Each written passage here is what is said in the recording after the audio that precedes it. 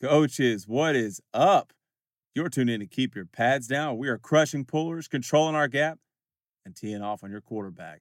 That's right. You have found the podcast for all things D-line play. So wherever you're listening, thank you for checking us out. Now, this is episode number 97. And I tell you what, if you're looking for legit football talk that is heavy on the meat and potatoes, then today's episode is for you.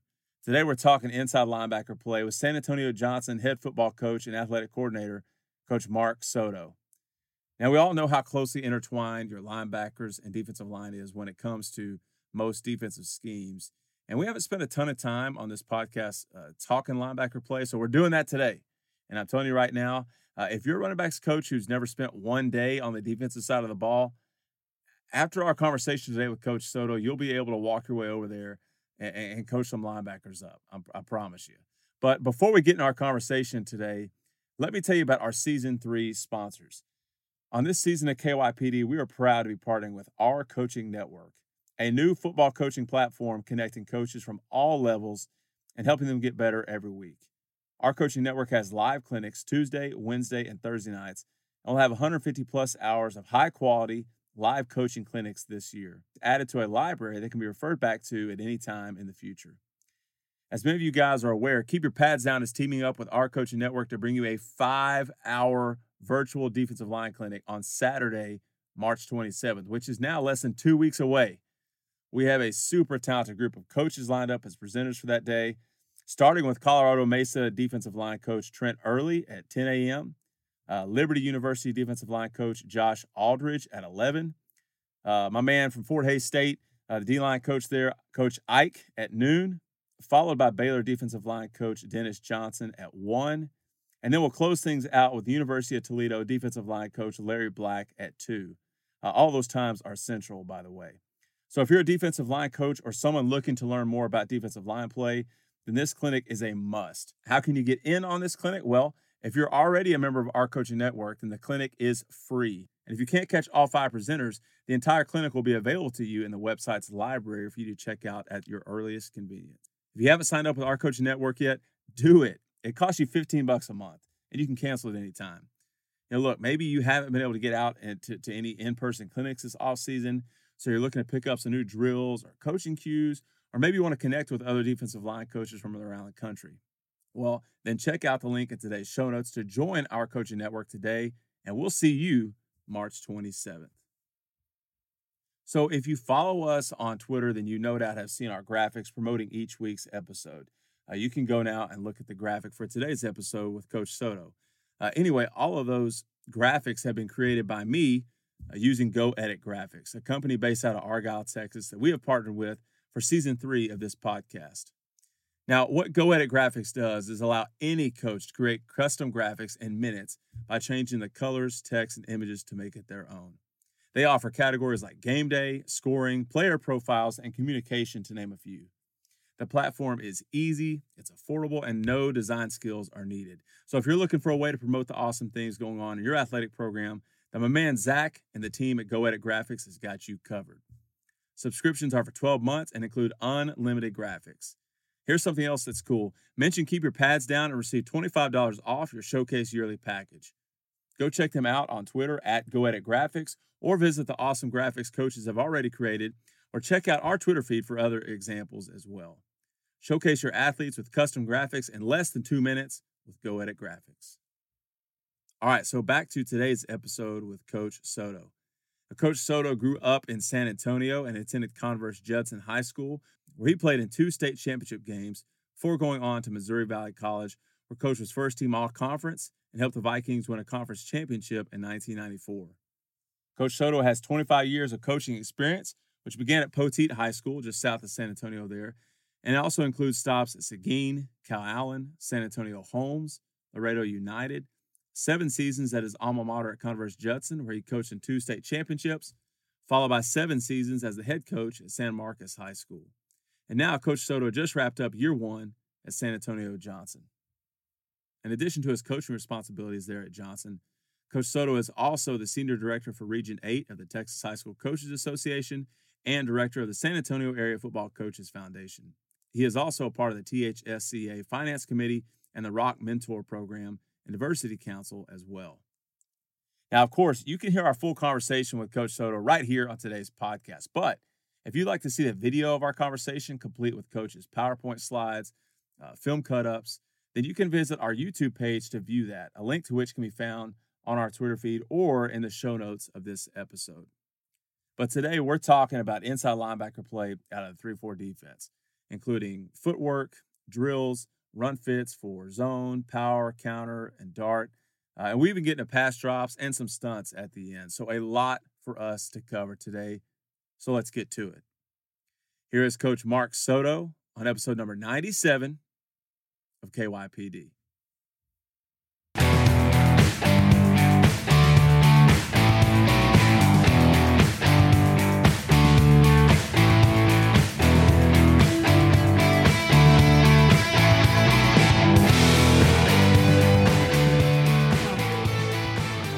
Coach Soto, thank you so much for joining us today on your spring break, no less, and for taking some time out to talk some linebacker play with us. No problem, man. I'm really, really honored to be on this show, and hopefully we get some things done and some people will learn, because that's the way we learn in the profession.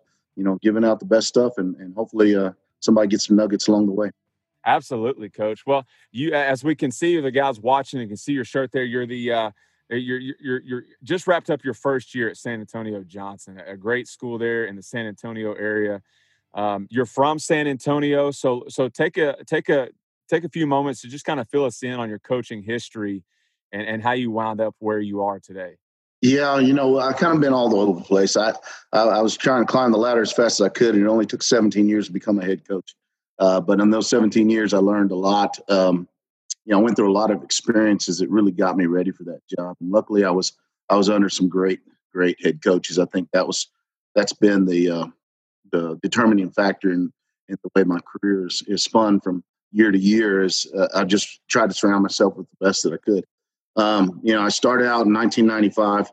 I played ball in Missouri Valley College, a small little NAIA school, and I'll tell everybody out there, man, find the small schools for your kids to play at, because there's a level of football for everybody. Yep. And so went to a little NAIA Division II school, had a huge success there, turned the program around, won the conference by 94, and then got into the coaching in 1995 at Poteet, Texas, which is south of San Antonio, a little 3A school. And, really the resume got me the job. It wasn't that I was some kind of football all-star or anything like that. I was sitting in the interview. I actually came back from Crystal City, which I interviewed for a small, is a junior high coordinator role. And I was on my way back. I just pulled into the office and walked in there cold with my resume in hand. And Butch Tudyk, he's an old coach from St. Mary's. He was the athletic director at that point in time.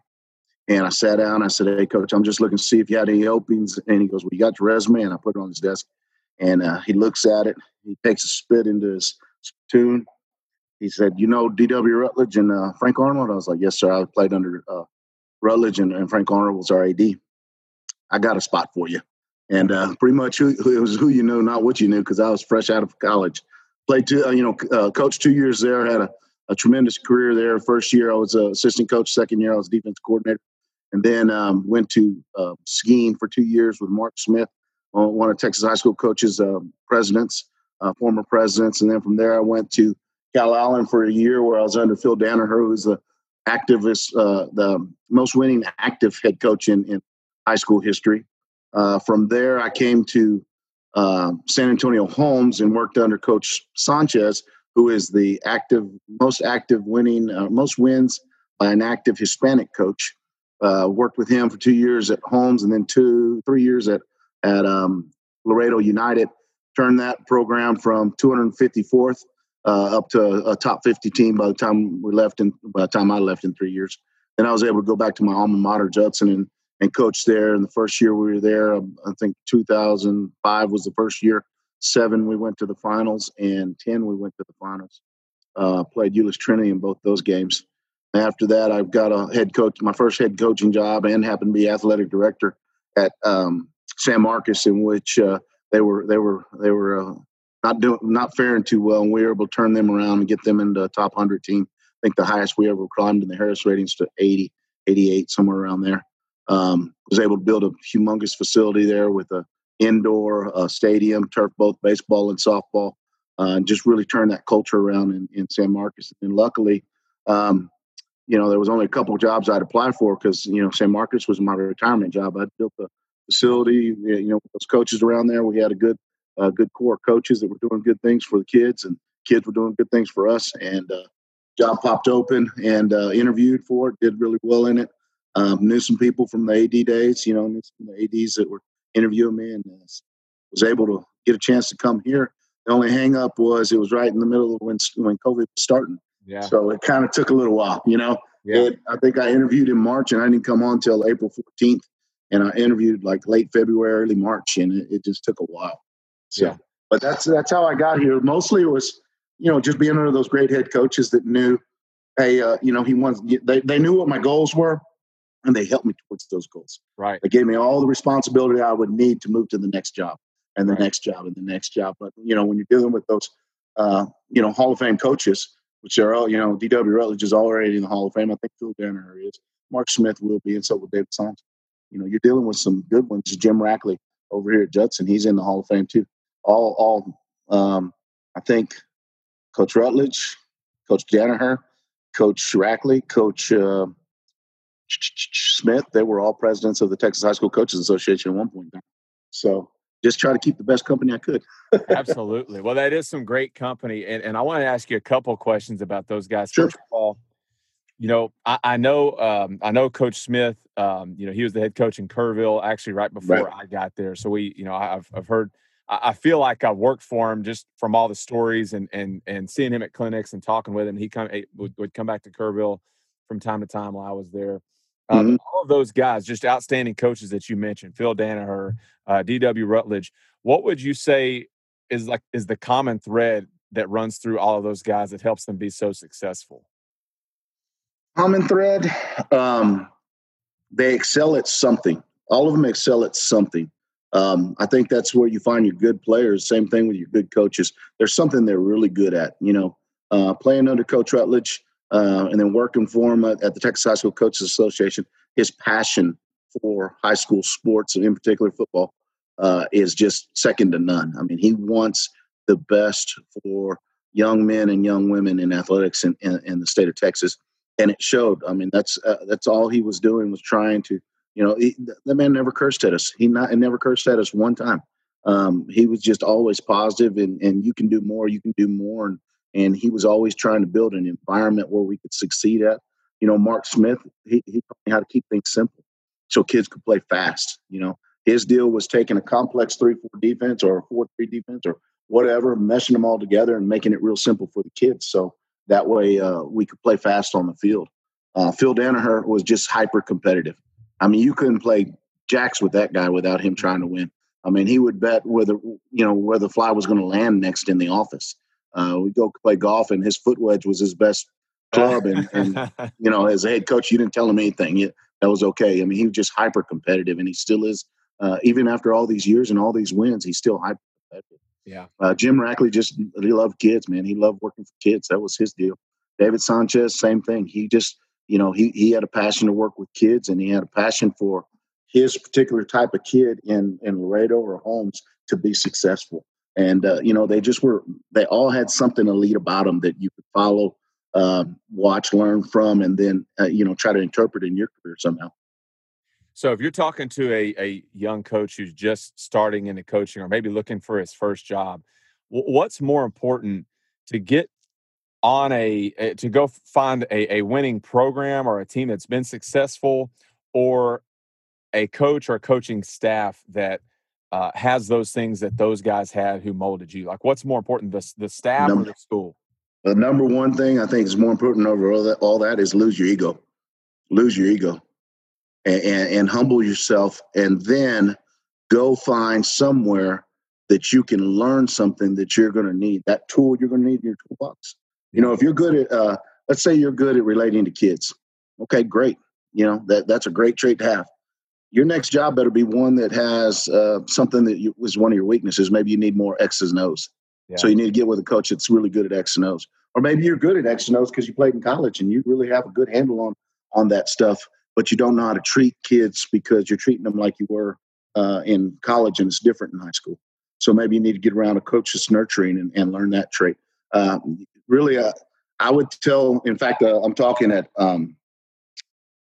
Texas High School Coach Association, the Rock Mentor Program, in about 2 weeks, and my subject is personal growth and development. And that's number one: lose your ego. Number two, find the job that you can grow at, not the job that you can win at. Yeah. You know, find the one you can grow at, because it's going to help develop you into a better coach, and you're going to be able to go through different experiences, and we're all product of our experiences. As I got that job as an athletic director, I had no clue about that budget thing. You know what I mean? But I went through a build at Judson, and they let me get in on the budget stuff and learn how to do bids and quotes and things like that, and how to push the paper through the CFO's office and things like that. So I had gained so many experiences. Mind you, they might not have been huge and elaborate, but they were enough to keep me at that table and keep them interested enough to give me the job and then learn on my own. Yeah, absolutely. Mm-hmm. That's great advice, and I think that's I think that's great for young guys to hear about losing their ego, and I think we've all been there. You get caught up in the size of the school or right. What your title's going to be, and I think that's great advice. Just going somewhere where you can grow and really sharpen yourself up, and not worry so much about whether it's a 2A job or a 5A job or it's a middle school job that feeds into a 6A school, whatever. I think that's great advice. So some of those connections you make right there may propel you in the future. Yeah, absolutely. Some of our middle school coaches that I worked with at Judson and at San Marcos, I will look at for a job just because of the job they did down there. They cared about that job. They cared about what we call the smaller job, even though you're teaching the kids how to be athletes down there. Yet that one's not as important as a varsity position for some odd reason, but it has its importance. So yeah, just do the best job you can where you're at, and let God lay the path down for you and learn at each stop and move forward. Absolutely. I think that's great advice. Well, let's jump in and talk about some linebacker play. I know that's what these guys came here to hear, and we don't actually, we're obviously podcast centered around defensive line play. Haven't talked to a whole lot of linebacker coaches, a lot of outside linebacker coaches, but I think that those positions are so intertwined together, especially when we're talking the run game and even to some extent the defending the pass as well. So I'll let you pull up your presentation in there, and we'll get rocking and rolling through that. Well, good. I'm glad we got some defensive line guys on here, because to me, the offensive defensive line is where it's at. I remember playing ball at Judson, and I would take my defensive lineman, my 3 technique. We played an old weak Eagle, so we had a 3 and a 5 on my side, and every time after every game, we were winning pretty good back then. I'd take him to Taco Bell and get him 12 tacos because he kept me clean. So these D-line guys on here, I appreciate what you do. All right, let me see if I can pull this thing up real quick. I really, really, really enjoy linebacker play just because it's in the middle of everything, and you got to be good at a little bit of everything to be a good linebacker. And that's my whole thing. You guys, if you can see this, if you got your phone and you want to take a picture of that real quick, you'll be able to pull up the whole PowerPoint of this thing, not the video part of it, but the PowerPoint of it. And then if you need, the last slide has my information on there, and you can get it to me, and I can get you the video part of it if needed. Okay, so you guys have on that, and I'll put it back up at the end. And we'll have your contact information also. Perfect. Going along. Sounds great. All right. So to me, what makes a good linebacker is important, and honestly, you want a linebacker that you don't want to have to coach too much. You got your program linebackers down here. They're your developmental guys. You put them in to close out games. They probably need a year or two to develop. These guys just don't see it right off the bat. But as you pull them up through your program, your freshman level, your JV level, they get better and better and better, and they're going to be able to play some games for you, close out some games. They're going to be able to, you can always put them on the scout team, do an excellent job for you. You've got to have these guys. They're the workhorses. Then you got your good ones. These guys, they're going to be where they need to be. They're going to be on time during the plays. They're going to spill when they need to spill. They're going to hard jar when they need to hard jar. They're going to do everything right. Uh, but they're not always going to make that spectacular play where they kind of screwed up and they had to make it up. These are good Mike linebackers, get you lined up. Like I said, they're going to spill everything that you need spilled or hard jar. They're going to be in their passing zone when they need to be in their passing zone. They're just not going to make that fantastic, wild play. And then you got your great ones. And these just got instinct. And these guys, you need to find at least one of those every year. You don't have to overteach them. All you got to do is teach them how to line up, and they basically will find the ball and they'll hit the ball. I call them see ball, hit ball guys. And those guys, they might go the wrong way at the beginning of the play, but for some odd reason, they're on the play. I like to put those guys at the wheel linebacker and cover them up with a 3 technique or a 4-eye or something like that. But that's kind of how I look at the attributes of a linebacker. Everybody's like, well, what are you looking for? Well, I'll tell you what I'm looking for. I'm looking for one to get me lined up and one to do some extraordinary things. That's what I'm looking for. I can teach them how to play the game of linebacker. The ones that have it naturally instinctive, those are the ones that you get them lined up and let them go. And you got to have at least one of those out of the 2 inside linebackers. That's what we're going to be talking about is inside linebacker play. What I like to talk and teach a lot about with these linebackers is eye progressions and mind progressions, seeing where their eyes go, where their eyes travel during the play, okay? And then as their eyes are traveling during the play, where is their mind taking them? What are they thinking? What are they getting ready for? What are they anticipating? It really seems like, man, that's the same thing, coach, but really it isn't, because if their eyes are not tracking the right areas or the right keys, they're never going to be right. And if their mind's it's not in order what they need to do next, then they're going to get stuck there too. So we talk a lot about mind progressions and eye progressions at the beginning with those program linebackers and those good ones. The ones that are just instinctive, man, I just line those suckers up again. I just talk at the end of the season and give them the MVP award. But eye progressions, what steps do my eyes travel during play? Give me an example like a counter. I'm gonna read the triangle. I'm gonna read from the guard, the near guard, to the near back, to the quarterback mesh. That's my triangle. When we get older, junior, senior, I try to get them to look from the guard, the near guard, to the mesh, whatever it may be, whether it's a zone read mesh or a pistol mesh or a play action mesh, to the other guard, the other side guard. That's the triangle I try to read with my older guys. Younger guys, they're just going to read the guard to the mesh and go from there. But if I'm looking at a counter and my eyes need to progress through this, they need to go as the offensive guard on my side blocks down. My eyes go through the trap line, which is that area right behind the center where I can see another puller coming. Okay. And I'm looking for a puller coming back. When that puller starts to come back, my eyes go from that trap line to that puller coming back at me. Then my eyes got to travel down to the tackle or the guard to see where he's blocking and see where I can fit. That's tracking with the eyes. My mind has to go through some steps, though. Like I said, if we're playing a zone here, okay? If our offensive guard, that's my key, and he zones and he zones to me, I'm going to start my rock, which is my footwork towards the zone, and then I'm going to start my roll, and I need to know that. What do I do? Okay, I rock and I roll, okay? So I'm going to start towards the zone, and then I'm going to rock against the zone, and I'm thinking vertical dive. Where do I need to fit? I need to find the dive. I need to get vertical to it. If I'm keying the OG and he zones away, now I think rock and roll again, right?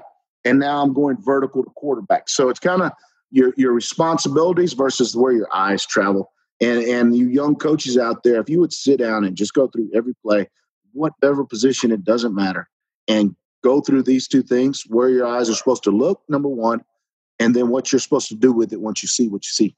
Those 2 things, it's going to teach you defense, but then you can really break down and find out where your kid's going wrong. Is he playing little league ball and keeping his eyes in the backfield all the time?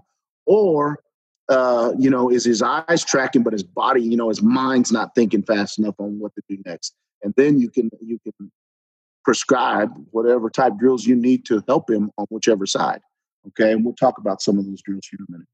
Really quick, Coach, while we're on that, talking about those 2 different progressions.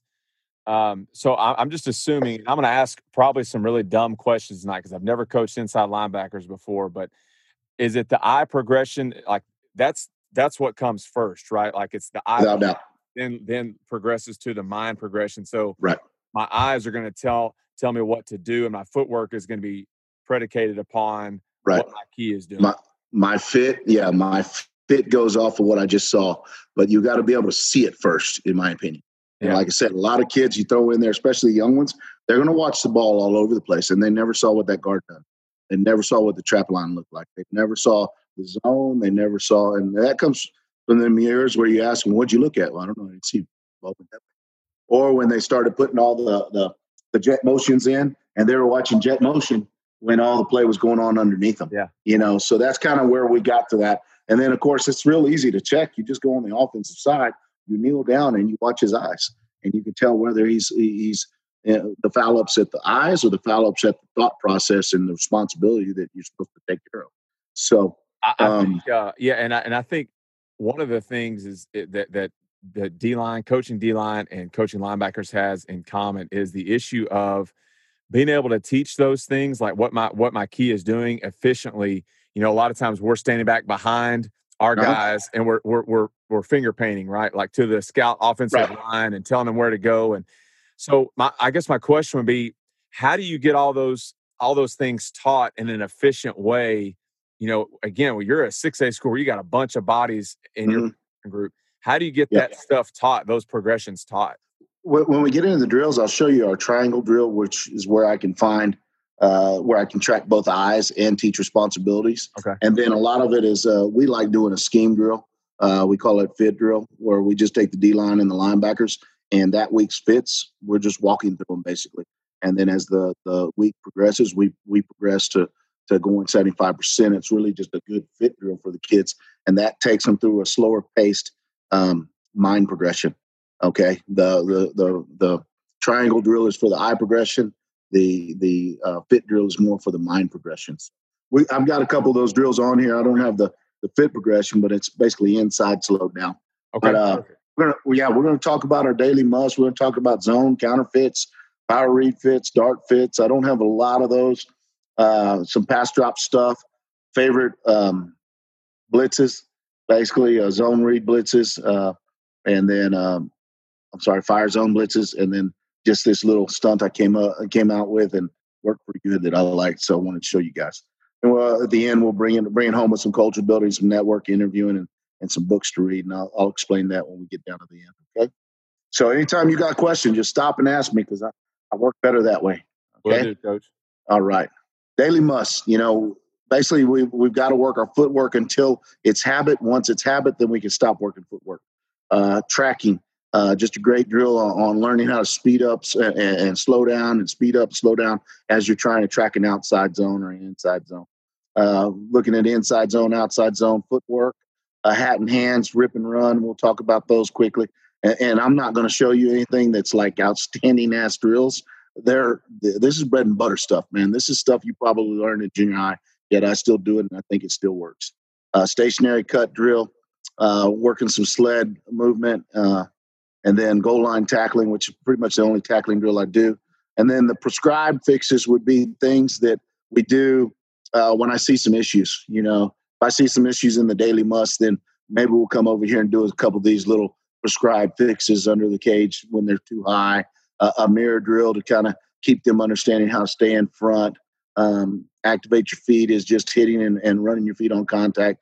A leverage drill, a bag cut drill, just some different block shedding drills, and then a different tackling drill. For the most part, these musts are going to get done, and they're going to get done inside of about 7-8 minutes at the beginning of practice. I think in practice, I learned this from Jim Rackley. You want to, I'll let this roll and we'll talk about it as it's rolling. These are just our key steps. What I learned by Jim Rackley, the first 20 minutes of practice need to be hellacious. They need to be full speed, and you need to be getting them breathing as hard as you can. Then you slow down and teach the day's concepts and go from there. These are just our key steps, and all we're doing is trying to slow them down at pre-snap, Some people will just pop their feet like a safety. I like to move our feet right here. keeps them hot, keeps them moving, and it goes with our rock and roll step that we'll teach when we get to the plays. Again, on these read steps right here, this is a pass drop right here. Also slows you down on draw, so you don't get caught by the draw as much. We're just gonna go back and forth. You see here, this linebacker here, he bench pressed 185 pounds. He's big time. And this one right here, bench pressed about 190. This one right here is going to be a dude one day. He's just like a little pup right now. But these are my underclassmen linemen. They do a great job. But these are this probably is going to be the cat that goes, and these guys are probably program guys, good ones. This guy's going to get us lined up, never screw us up, getting us lined up. This guy's going to be able to go. This is tracking drill. Basically, when he pops his feet, he's going to pop his feet, and we're just going to stay right behind him. Again, it's not rocket science here. These are just drills that I've found in the last 7-8 years that really, really work. Staying away from our crossover, trying to attack and get downhill as much as we can, as fast as we can. We're trying to eat up that cushion. This is my pass drop drills. We're just going to work to that inside hip. That was a hitch. Boom. Then I turn a deeper one here. We're going to go lateral, and then we're going to go for depth. So this is a 10-yard hook. The first one was a 5-yard hitch. Then it's a 10-yard hook. I like to, when we get pads on, I like to get my hands on him and give him a good shove with my hands and keep him on my outside hip and stay on his inside. The next one is a pivot. You're going to see this drill later on in some cut-ups where our linebacker pivots underneath and picks off the ball early in the season. That little pivot right there. You don't have to cover that guy man-to-man, but I need you to get underneath them and make that quarterback throw above.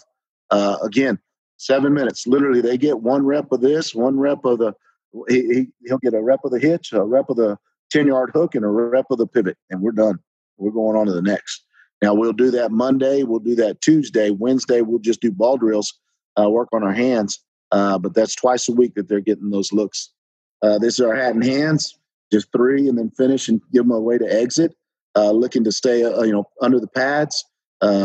Like you guys got keep pads down, man. Low man wins from little league to the NFL. The way I see it. Again, I used to teach a lot of rip. In fact, that's all I taught because that's all Rutledge had taught me.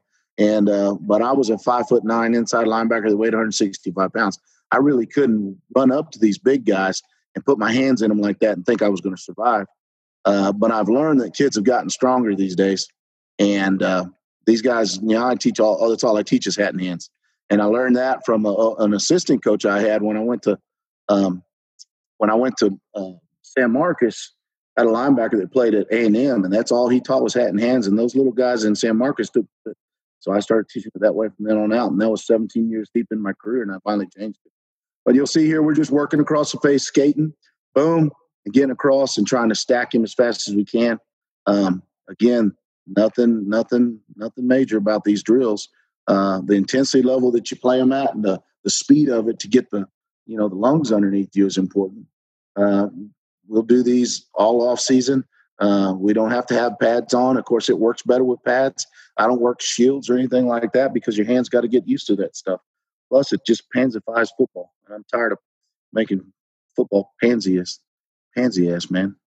All right, here's my this is our triangle drill. Usually there's a guy right here, another guy right here, but I didn't have enough linebackers in the offseason. And what they're doing right here is what I'm checking their eyes. If I wasn't videoing, I'd be sitting back here or back here. So imagine there's a center right here, and these guys are zoning this way. All right? We're going to key step here and rock and roll. That's our rock. Here's our roll. And we're going to go vertical to dive right here. So imagine this right here. You got zone read. He's coming out here. Here's the cue right here. Here's the dive coming out somewhere. He's going to rock, roll, and go find the dive. And he's going to go vertical to the dive. He doesn't want to stop in this line play. He wants to go through the line. This is a zone away. So I'm going to rock, then I'm going to roll, and I'm going to go vertical to quarterback. Okay? And when we get to the film, I'll show you why I switched it to vertical to quarterback. I used to just say rock and roll. Rock and roll, find dive. Rock and roll, find quarterback. Then I started using vertical dive because what was happening was these guys were going, they were rocking, they're doing a great job, and then they would stop right here.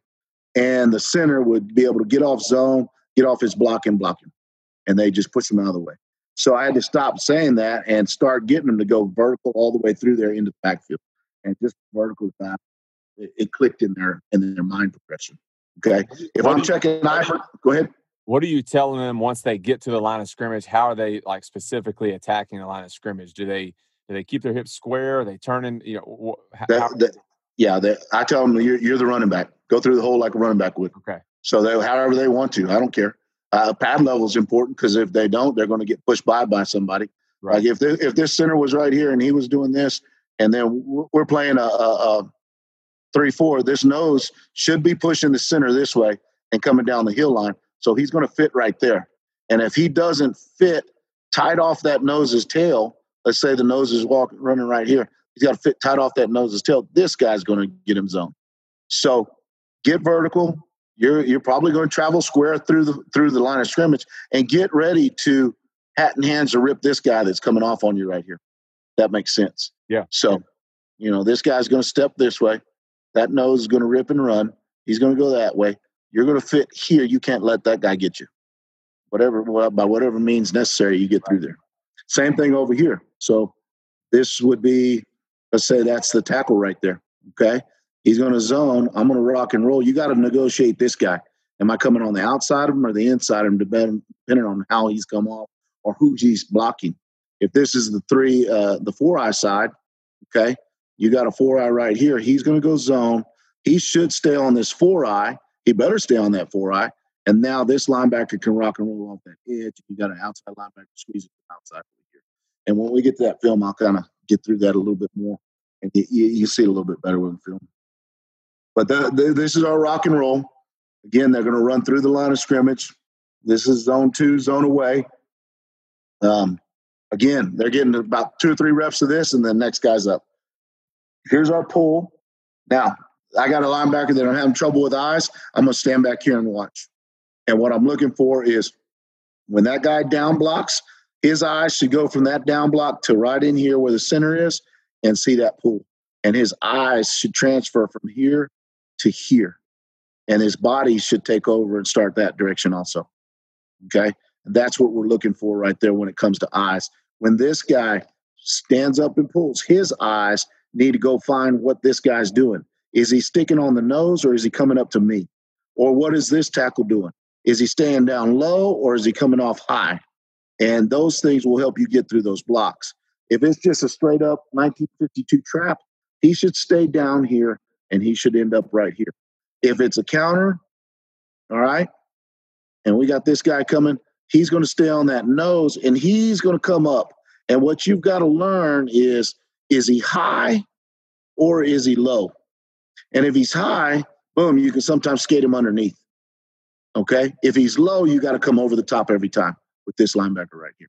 So those are just some things to teach those guys. And you can learn that by standing back here and seeing what he's looking at. Because a lot of them, okay, coach, I watched that guard all the way. Yeah, you did. You did. But this guy smacked you right in the face and knocked you down right here. You couldn't get up.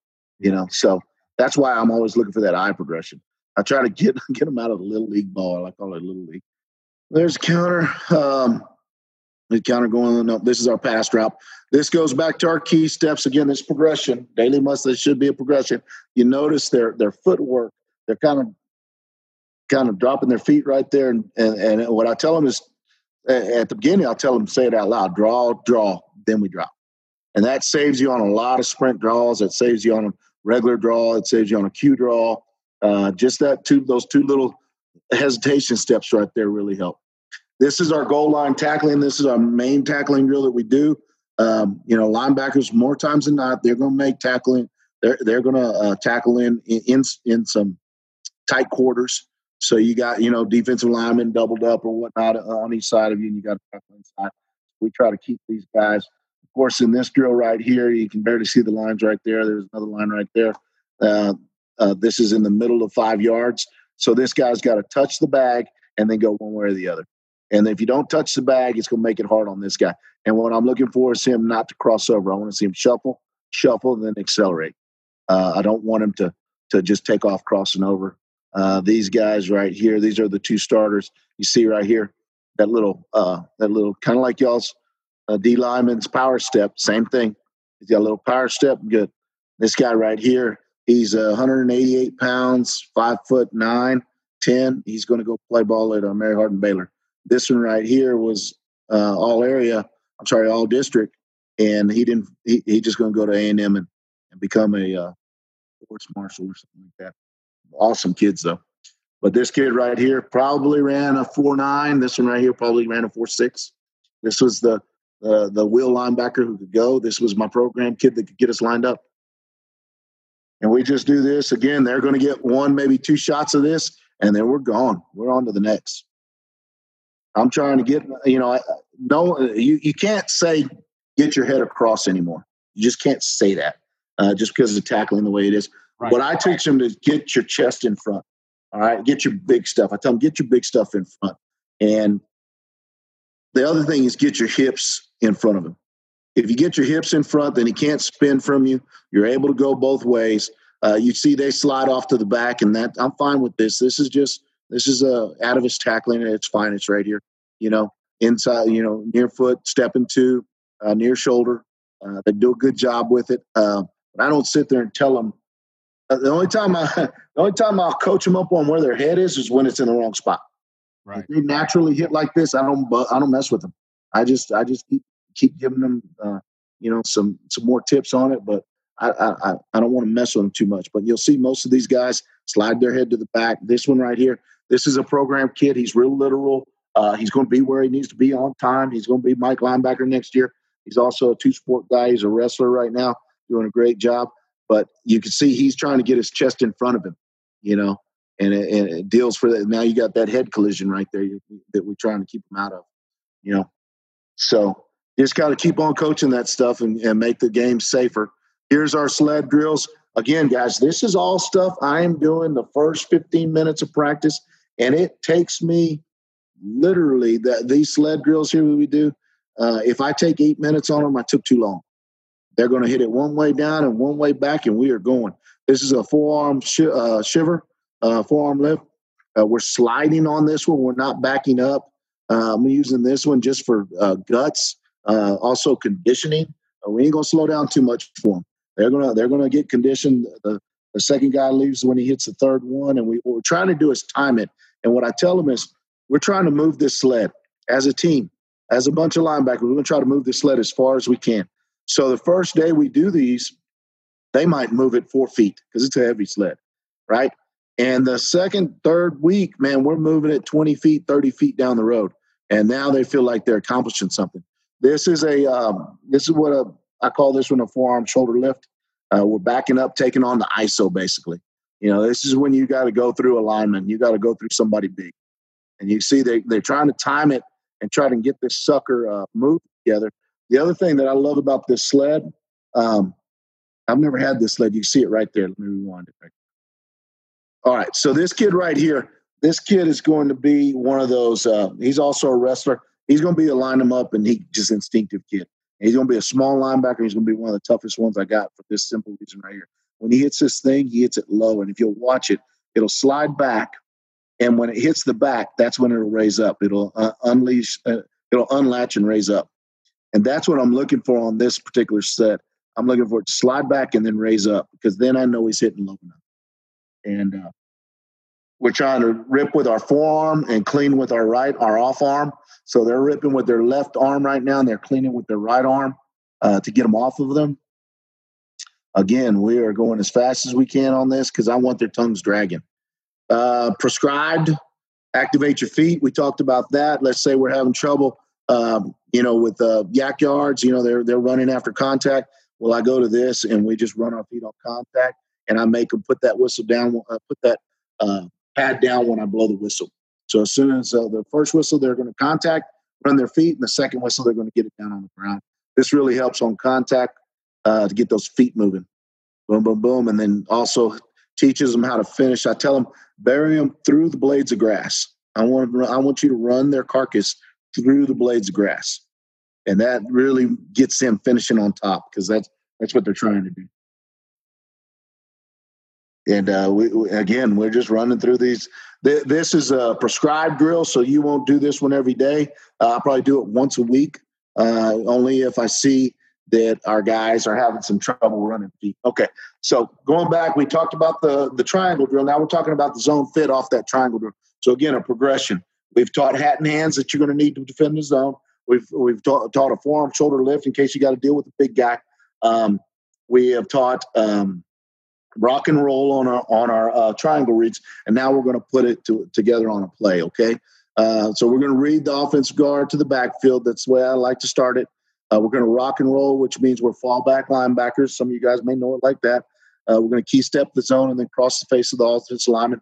So we are offensive lineman is like a big old dump truck. Okay, big old semi. They don't have power steering. Linebackers should have some power steering. We should be able to cross that face because we're quicker than them. Period. The end. If we're not quicker than them, then maybe that linebacker probably needs to be a D lineman. A pro, we get another athlete on the quarterback in zone read. So if you've got a stud duck quarterbacks in your league, in your district, and you need two guys on them, this is the way to get two guys on them. This was kind of developed back in the Judson days, where Glenn Mangold, who's the head coach at New Braunfels right now, me and him would go after it when Vince Young was doing all the zone read stuff. We had to learn it, and we learned it in spring ball going against each other. Varsity offense versus varsity defense, and that's how we got to this rock and roll stuff. Con, you get him blocked out by the offensive lineman, and I'll kind of see that in the video. And then again, the kid's not seeing a lock block, which is basically where they're just going to block back and open a hole where the back can cut back. And again, the program kids sometimes it's hard for, but the outside linebackers and the studs that are instinctive, they can always see it. Coaching tips, it all starts with a good rock and roll step. You got to set up that offensive lineman. You got to use your hat and hands. And then the backside is vertical to quarterback, and to the zone, your vertical to dive. Again, we talked about those words, that lingo already. So let's look at this play. I got a couple plays here. Not a lot. What we learned was not very many people ran zone on us. So, and I think they didn't run a lot of zone on us because we did play it in this fashion. So this quarterback right here, he could run. He was fleet of foot, and this is our base way of doing it. It's our fundamental way of doing it. I don't like switching back between pressing linebackers in the gap and rocking and rolling them because I don't think in a week you can get the muscle memory to do it that way. Will I adjust it in the game sometimes if needed per quarter? Yeah, I'll try. But, kids are pretty locked in muscle memory-wise to doing what your fundamental way is. So what you need to do as a good coach is in the offseason, you really need to look at what your fundamental ways of playing things are going to be and teach to that because 90%, 95% of the time probably, that's the way it's going to play out in the game. So right here, we got a zone. We got a zone to us here. Boom, you can see it's coming this way, down to the bottom. Everybody's zoning off. It looks like this guy's trying to lock our 4-eye right here. This is our 5, this is our 9, this is our nose. So he's going to set up, and he's going to rock, and then he's going to go searching for dive, all right? And he's going to go searching for quarterback, okay? Vertical to dive, vertical to quarterback is the way it should play out here. Let's see what happens. Boom. All right. So they're meshed up here. Boom, he's coming off. You see this lineman's coming up to get him. Remember, we were going to rock him, so his aiming point is this way, and then we're going to roll him, okay? And he shouldn't be able – there he goes. Shouldn't be able to beat him, and he can't. Right there like that. This one got a little bit – this one is a little bit better because it looks like we're head up out here, maybe even outside. So he didn't get any wood put on him. He didn't get flattened to step. So he ends up getting on this backside linebacker right here, okay? But you see there, that guy has no power steering. Boom, we're in the hole making the tackle. Now, this is where it gets a little tough. You see this guy's getting pushed around a little bit. That's where it's a little bit tough for a guy. That's why we put the term vertical to quarterback, vertical to dive, because if I just said, go get, you got Q, he would stop right there and he would think he's blocked and he would try to take the Q from 2-3 yards deep. But if I say vertical, you'll see he's going to keep on pushing through there. Okay. And he's going to keep pushing. And yeah, he's got this Q right here. And in my eyes, he's still in position. If that Q pulled that ball, he'd be right here and he'd be right here. This is why we like playing the rock and roll linebackers. fallback linebacker. We like playing it because it's two people, all right, on the Q. He's got the inside shoulder. He's got the outside shoulder. If they have some type of option coming on, he would take Q by himself. He would slow play and get out to the pitch. Okay? So this is why the number one reason we like playing rock and roll linebackers. Okay? Talking about your front side linebacker there, Mhm. I think you would say that you like that he's keeping some depth instead of just flying in there, Right. inviting that lineman upfield so that he can rip underneath him. Right? Without doubt. And what I do with these two guys, they were so smart. Coach Ricker, who was the DC before I got to Johnson, he was Coach Ritterman's DC. He had these two, and he did a great job of coaching. In fact, Coach Ritterman's all his coaches, we kept most of them, but they did such a great job of coaching these kids. I mean, we taught them scheme, but their skill level was so high and their intelligence level was so high. I would let these guys line up wherever they wanted to within this box area. Sometimes we like the Mike linebacker up at a different level, but sometimes he would line up over here. Sometimes he would line up over here. So this guy just doesn't have one angle all the time. He's got to think about where he's at, and especially if we were blitzing. We'll blitz from half. We'll blitz from back here. We blitz from coming over here. We were able to move those kids around because they understood scheme. And that made that guy's job much harder because it wasn't just a standing blocking dummy like they see in practice all the time. So, yeah, definitely change it up. Give a little, the best, in my opinion, the best block shedding is not getting touched. If you can run around them and old school football says go through the block, but if I get around him, I'm getting around his ass. Right at the end. Let's see here. Okay, so we changed some gap responsibility here. They did some scanning. We ended up calling a little stunt right here. You see everybody looks up. Again, smart defense. Made a little change up here and there. I don't even remember what the change up was, to tell you the truth. But you got to have that ability. There it is right there. All right, so what we did here is we took him, who's normally playing in here, we took him and slammed him in that A gap and brought him outside. So we just little gap exchange. Boom, you see that right there. He still has the outside, okay? Now he's going to fit, and he's going to hat and hands him because he was good at it. So he'll end up going two-way go right there. All right, and he's getting over here and pressing.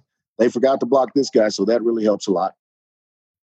Now he might get slammed, but hey, 2-on-1, somebody's winning, and it's this guy right here. Okay, I'm getting, a 2-on-1. There's something that's happening here. Now go back to two people on the Q. Here's why we like it. Boom, you see our outside linebacker squeezes it down. He does a good job of playing hat and hands, and boom, we're on the play. Again, we got two on the Q, and the Q was the one that hurt us. So just a simple little change up, just a simple quick call, and that was it. Those linebackers knew where to be, when to be, how to be. Outside linebacker did a good job of chasing them back inside to where the pit bulls are. I tell them these D linemen are the Bulldogs. All right, these are the pit bulls, and these are the greyhounds back here. Which kind of dog you going to be? We don't want poodles, little chihuahuas, them little chirpers. Yeah, time I know that rock and rolling is part of that visual progression, right? Like that visual / and then it goes into your mind progression. Right. Is there, if you're seeing that week a lot of stretch or maybe a lot of jet or things like that, is there ever a situation or a time during the week where you're saying, hey guys, we're not going to rock and roll this week because of that? I'm going to play the outside. I call it wide. Anything outside the tackles, outside the hashes, I'm going to play with the outside linebackers and the safeties. Okay. So I'm going to keep them in the box as long as we can, knowing that if it's not a zone read mesh, they're going to turn and run the sweep. They'll run the sweep. They'll run the wide. But if we mesh down there and there's a zone read mesh, the back's shoulder pads are face downhill versus face towards the sideline.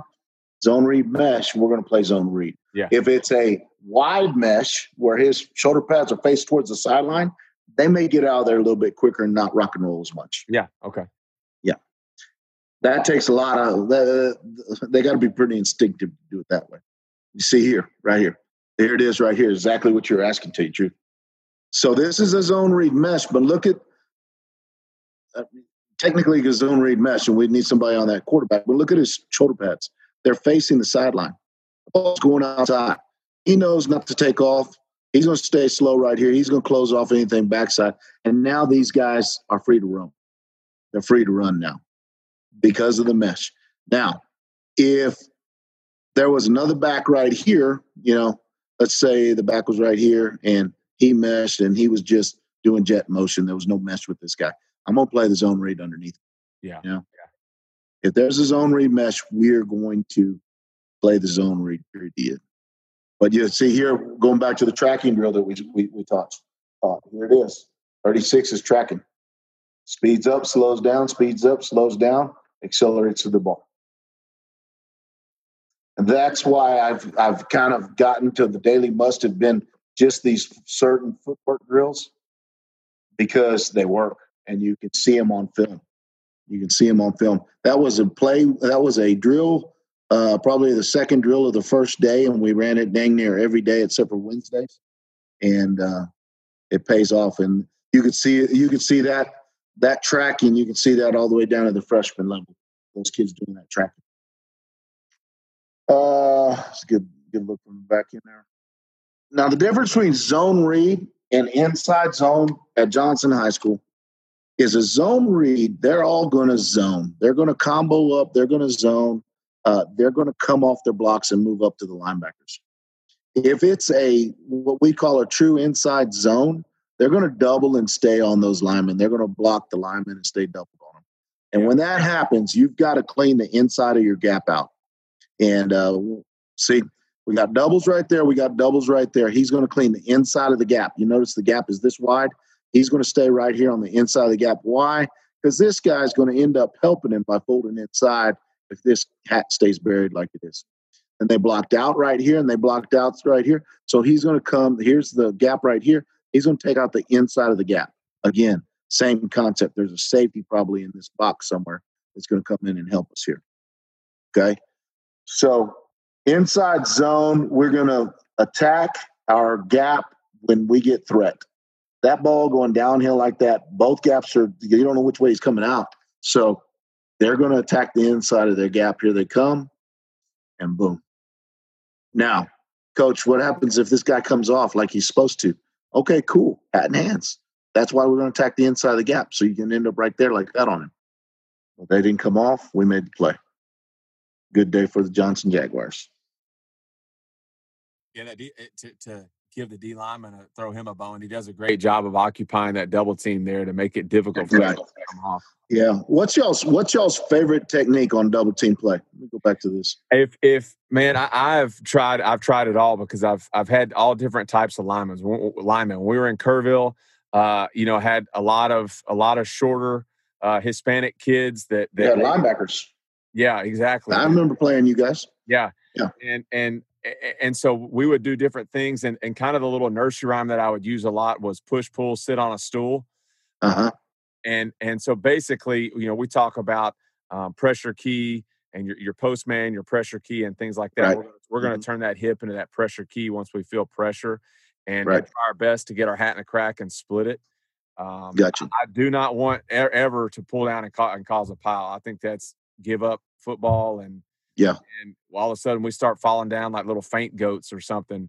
And so anyway, that's kind of the how I would teach it. Well, I would love to have three guys do this all day long, but we never have three guys like that can do it all day long. Yeah. So what I like getting down, and I learned that from Pete Gibbons over at Judson. For years, we would play with 180, 190, 210 pounds. If we had a 210-pound defensive lineman, that was big. Yeah. So we would hit the ground, grab these ankles like that. Back in the Judson day, we would have our head right here, and we'd be grabbing this ankle and that ankle. Yeah. Okay? And we taught that towards the end of the season because we started getting beat up, playing a few more guys, so we started getting down. And what we found was they would stay on the double team. And if I got a double team, that means these guys are free just like they are right now. Right. Now, what we also found was you're playing with a 190-pound, 210-pound lineman. They're pretty quick, right? If that dude, let's say we got down like this, we grabbed this ankle, this guy comes off right here. He just 9 times out of 10 that cat could get back up and make a play. And that's what we found. So that's what we try to teach, get down, grab, demand the double team and go from there. Well, that's even different from, and I guess what I was talking about is like when you just hit your belly. Yeah. Yeah. Or either that or you just pull those guys on top of you. And because I did try that. And what would happen was those guys would just, first of all, they'd pop up and then, first sign of trouble, they're just falling back and kind of giving up. That's a little different going at those ankles because they are causing a pile. We found that we were so quick that we could feel that. We could feel both of those suckers coming at us and be able to get down and pop actually back up in between them. Yeah. And just help. It helped tremendously. I saw so many plays be made with that technique. Again, changing gaps on here. Same thing. So now what we did was we're in an Indian front. So I've got some tight 2 eyes. In fact, they're pretty much shades. They're not even 2 eyes. They're shades, and we got 5s right here. Just change up the gap a little bit. You notice that I got my little outside linebacker is playing in here. Yeah, it's not what we like, but you know what? He bit down on his mouthpiece and he got it done. Again, but we just changed up the gaps for the running back, and it makes it tough on him. And now, again, we rocked this sucker in here. Linebackers were able to come outside, and here we go. And a lot of see where that back comes out. See how the back ended up going back door? That's another reason that we went to the rock and roll linebackers. Let me draw this up real quick. Okay. So where you have problem when you're playing 3-4, anything, when they go zone here, right? Everything's fine and everything's on time. Okay. When that back comes out right there, that's fine. Yeah. Okay.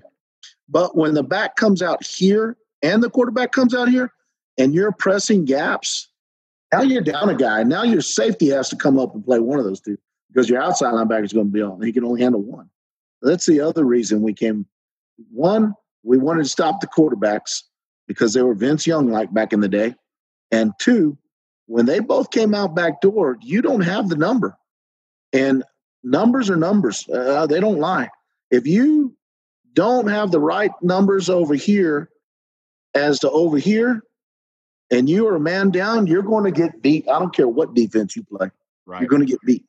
So it was a numbers game for us. And it's also, I'm sure it helps you against split zone.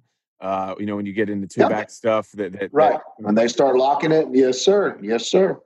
Yes, sir. So we just took this right here. He came outside and then we were off to the races again. Get that outside linebacker to help. That outside linebacker, the good ones, man, they will keep them things corralled. See here, this guy should be blocking him, but he doesn't. I think we're just playing a simple cover 3 behind this. And they're trying to run some little RPO game out there, but it didn't develop, thank God. I don't even know if this linebacker's going. I think he just rock and rolls and keeps going vertical. Looks like he's on a stunt, but he's not. Yeah, he's not on a stunt. Let's see here. Here's your divide zone you were talking about. I think they're going to divide it with the H-back here. Let's look. This is another front. This is a 46 front, a bear front. We've got 3s in there. Here comes the kick out block, right? We're going full zone this way. Kick out block here. I'm going to set edge. The reason he's getting upfield because it's a bear front and we are taking gaps. We're not reading in our bear front. We go in our bear front.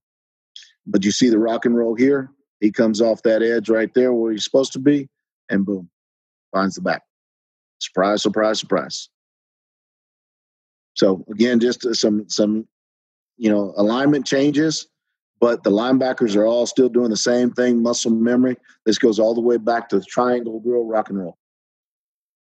And I think that translates really well in that, because everybody today, and I think this is a good thing, you base out of a 3-4, but you're going to get in a 4-down look, and I think always the scare there is, well, how's that going to change up our fits? But if you're coaching it like this, kind of like what you're talking about, it really, those linebackers, they probably don't even know that you're in a 46 front.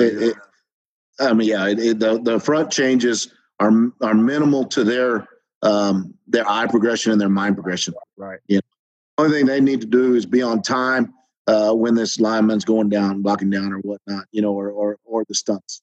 That's about all they need to know. And what we like to do is we like to give our defensive line.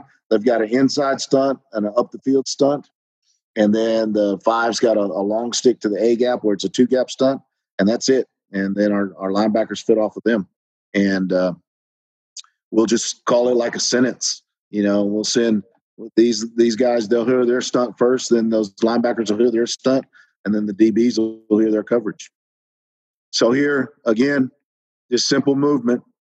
They don't know who to block right here. They're trying to do a locked zone, what I call a locked zone. Here's the zone read. They're going zone this way right here. They're all going zone this way, and they're going to lock these two right here, and they forget to drop. But then, again, gets our athlete on an athlete. Remember, we want athlete on their quarterback, and defensive ends aren't always the athletes they need to be to stop those quarterbacks. So, big turnovers, a lot of fun playing defense when you're getting turnovers. Another gap exchange right here. My favorite stunt, just taking the nose and going against the grain and bringing the linebacker all the way to the front A gap. Boom, boom. This simple little stuff, nothing. This ain't rocket science here. He looks like he's going through his A gap, which is his responsibility, and he just exchanges gaps with that nose guard. And so that nose is he's just told to stunt to the back. On this one, it's a booger stunt. So he's supposed to cross this guy's face and be in this A gap. That's his gap, and then he's going to take his gap and be in this A gap right here. Okay. What he's taught is if the zone goes away, just shove him in the gap and come off his butt. Yeah, is what he's taught. That way the hole's plugged up, and instead of trying to fight our way across the face, we clogged the hole with the body. So right there, he clogged the hole. Perfect. Yep. Boom. Now we're good to go. But just simple stuff. Early, I think that stunt right there, and maybe the Mike linebacker stunt with 5 was about the only 2 stunts we had in this game right here. The first game of the season. Actually, our third game. Everything in the back. If we send one linebacker, we're probably going to play a zone or void a zone. If we're sending 2 linebackers, it's going to be some type of man free. Three guys are going. We're probably going to be in a zero coverage somehow. Let's talk counterfeits. All right, play side. You get your offensive guard down block. You look through the chap line. That's where right behind the center. See if anybody's pulling back. Redirect, scrape tight, spill the second level. Backside, okay, your OG pulls. You got to communicate pull. Then you key through the trap line and scrape to the air. That's kind of like you got to see where that tackle is. See if he's low or see if he's high, so you understand where to attack him at. Okay, we'll look through a couple of these. There's not a lot of them. A lot of them are H counters or F counters, I guess you call. All right, so we got a pull right here. I'd call this power because he's first. Anytime he's first, I call him power, but it's still the same concept. Spill, fill is what we call it. He should come up and hard jar this guy right here. All right, he's going to take that down block and try to spill this guy. If he doesn't, then this linebacker is going to rock and roll, and he'll spill him. And then that back should come out right through there. And either this guy coming over the top or that safety dropping down in the box is the guy that should get him. Let's see what happens here. Okay, we got a down block. He's playing I think it's a read technique. He does a good job right there. You see play side's getting ready to spill. He's got the hard jar, and he's just searching. Boom. Now he comes over the top. See, this guy, if he wouldn't have dipped right there, he'd have been fine. But he dips, and boom.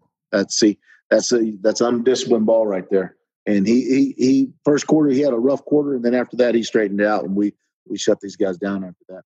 But if he just stays on the outside arm and leg free, this play's dead. You can see where he's fitting in there. Everything's good. Let's go back to this part of it. What really did us a lot of help was he got pull. He said pull. Okay, so number 2 right here on the bottom of the screen, this linebacker right here, our Mike linebacker, he should be communicating pull, pull, pull. And if you watch, you'll see his eyes flash over to this guy. This guy's supposed to down block is what he's supposed to do, but he ain't doing that. So more power to us. And he's looking to go underneath him or over the top of him is where he should be looking. You see his eyes travel a little bit because you see his head rocking back and forth. And boom, he's just waiting. He's filling out the play like he's playing a piano. Boom, boom, boom, boom, boom, down the field. That's what I like seeing out of those guys. When I was in San Marcos, our face masks were white, so I could really register where their eyes were going into play. Here, our face masks are black or navy. So it's kind of hard to watch those face masks. But here you can see right here. Let's go. Let's see if we can do it real slow. All right. He's got the pull. Look at his eyes right here. Look at that face mask basically. And let's see if we can see where he's tracking. All right. He should be looking for this guy right here. You can see he's not. He's playing Little League ball. That's why he almost gets stuck inside. That's how, and that's how I learn where their eyes are. I just look at face mask, and like I said, there wasn't. Some of these are out of place, so no problem. That's all good. No telling when they got shuffled. All right, so here's just a basic counter. Okay, guard and tackle pull here. We get our hard jar. Boom. Here comes a spill out of the play side linebacker. Now, we sent the backside linebacker, so we got an issue now. All right. That's one bad thing about sending linebackers a lot. We got a little bit of issue because what we don't have is our filler right here. But he should be coming out of the secondary somewhere. Okay. Spill, fill. Remember, here's the hard jar, hard side arm leg frill. Here's the spill. And then somebody's got to come clean it up. Let's see who it is. There's the safety right there. Might have been a corner on a nub end, though. Now let's go back to the sled. Remember, we were using that forearm shoulder lift where we were backing up 5 yards and attacking the sled? Yep. Look, this is exactly what he's using right here. Watch him come and double over this guy. Boom. Sets him right there. Yeah. Makes the play. Again, no power steering, power steering. That's huge. And I think one of the points on that sled is being able to lift it up. So that he's not just sacrificing one for one. That's not the goal. Right. No, it isn't. It isn't at all. We're going to go through these suckers. Yeah. So I think that doing that, and that's kind of something that you could maybe overlook when coaching that up is getting him to lift that up so that he can come off and make that play. No doubt. Now see here, the corner is our field guy. There in a counter play, power play, wherever they're pulling to, whether it's H-back and then the second guard or guard and tackle GT or it's power, there's got to be somebody to hard jar, there's got to be somebody to spill, and there's got to be somebody to fill. Here's our field guy right here. And it all goes back to numbers again, making sure you have the right numbers on the right side of the ball. But the other thing I want you to look at, remember we talked about I let these guys line up wherever they want to line up. I give them a little leeway. He's in the middle of the formation right here. He knew he was stunning, right? So he walked out here. Well, now these guys, they don't have that target to aim at anymore because technically on film, he's been watching him stand there every time. You know what I mean? So just little changes like that really matter when the athlete doesn't have power steering. Coach, he's not where he was supposed to be. You're right. Nobody says I got to be there. And that's a great look at that right there. Mm-hmm. That shoulder strike. And the other part to it is the feet stay moving. Yeah. Boom. Feet. Runs the circle, and here we go. You ever go back and watch old LT film? That's how he used to get all those sacks on contact. His feet were hotter than his hands a lot of times. And he'd sink that shoulder. He'd grab the inside, the up underneath the arm, and he'd pull down. And when he pulled down, it catapulted him around the lineman. That and a little bit of cocaine helped him go fast too. Exactly. I don't prescribe that to our kids. Oh, okay. So we got a little F counter here. Again, somebody's got a hard jar. 22 gets up the field a little bit too far. But that's because 77 is taking so long. But watch 36 come, and again, he's going to spill. And he dang near gets them both. But here, that rip isn't as good. Look how high he is right here. He's high, but at the end of the day, guess what he did? He took out the blocker we needed. He sacked bunt. He laid down a bunt for this other linebacker to get through. You see, number two's working. This goes back to that other thing we were talking about. His eyes need to see where this guy's coming from. Okay, and if that guy's high, which this guy is, see how high he went? He went underneath him. Well, he's going to go right up underneath him. He's quick enough to do it. Okay. Now, if this guy comes off super low and keeps his hand on that guy and he's like here, then he's going to go right over the top of him. Again, not being a blocking dummy for that guy, because there's a lot of coaches that will say, you got to go over the top. You got to go over the top. Well, he's going to waddle out there, and then he's going to waddle you this way, and he's going to wash a hole right there. So that's why I like giving him the option. Now, he makes a mistake 1-2 times in the game, then I'm going to probably reel him in and tell him, you're going to do it this way from here on out. These guys were really instinctive, so I let them play as much as I could. Let's check his eyes right here. Kind of hard to see. We're looking at this guy's eyes to see what he's looking at over here. Yeah, there you go. See, so he peeked him. He saw he was high, and he goes underneath. Boop, right there. He also saw there was some trouble in the backfield. So, all right, backside trap line. We're always talking about the trap line, the trap line, the trap line. That's just where you're going to be able to see the puller come from. This guy right here better be communicating pull. That's number one. Okay. 2, he's getting the down block here. His eyes need to travel right through this trap line. He's going to hear pull. He's going to see pull, and that's the confirmation, the affirmation that, hey, I need to redirect. Because he's telling me it's pull, and my eyes are telling me it's pull because I went through the trap line looking at it. Okay? And that'll get him to redirect. Sometimes they don't even have to move their feet to redirect. Boom. See that? He's already headed back to his side of the field.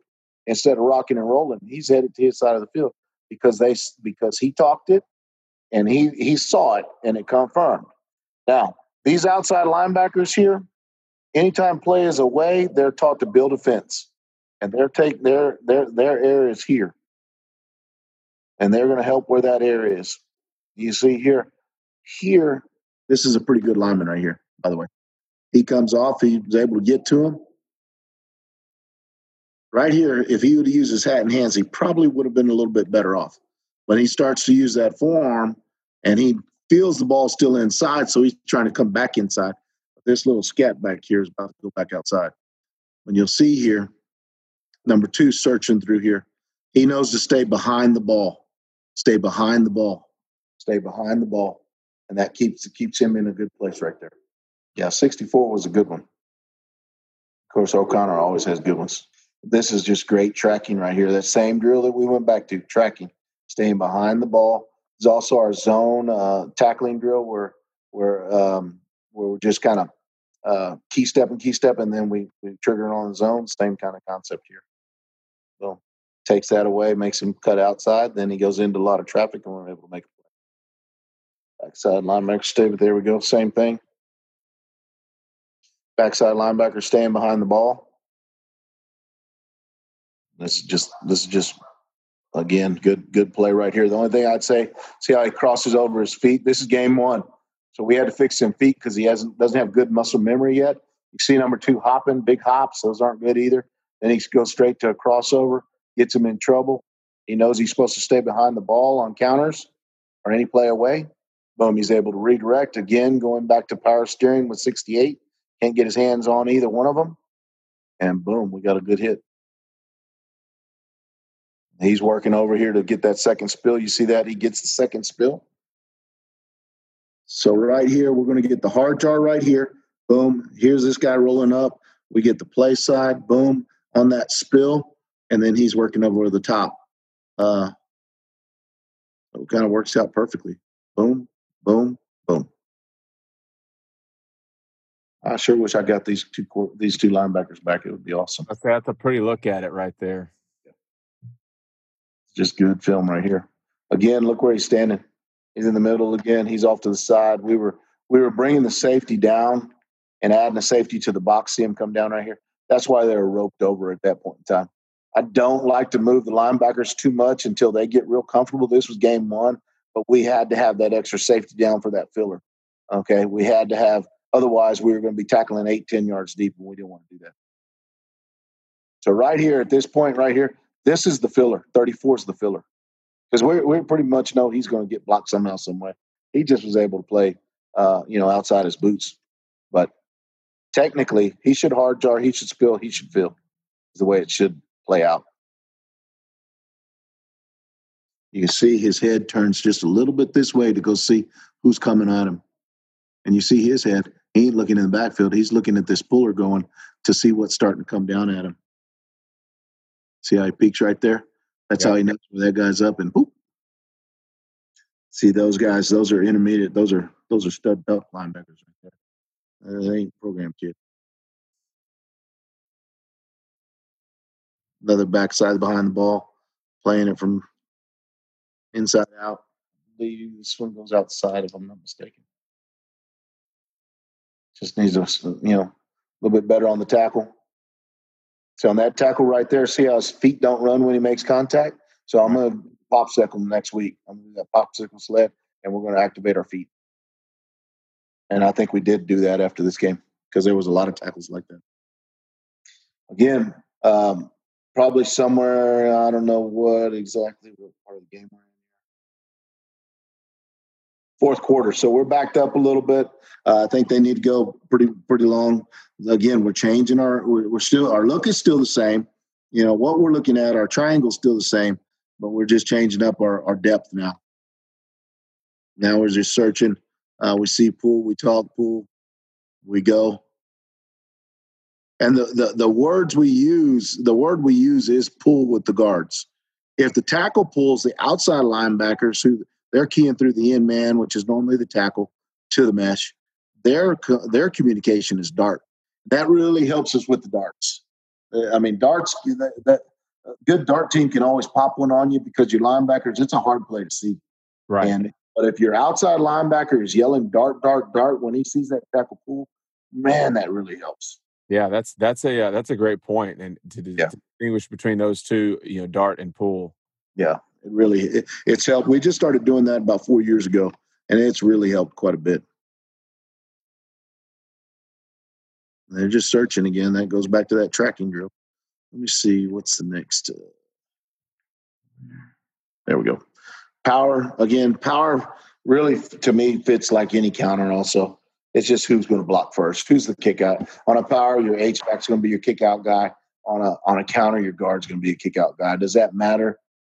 I'm going to teach the same technique. It matters maybe to the outside linebacker because one's bigger than the other, or one's more athletic than the other, but the fit of it is still the same. OG down block, look through the trap line, redirect. You have the QB 100% on power read.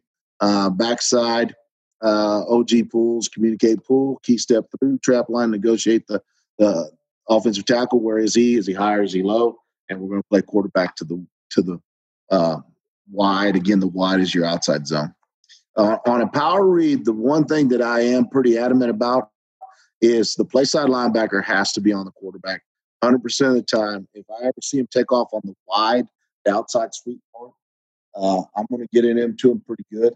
If he tells me, Coach, I was 100%, then I'll trust him.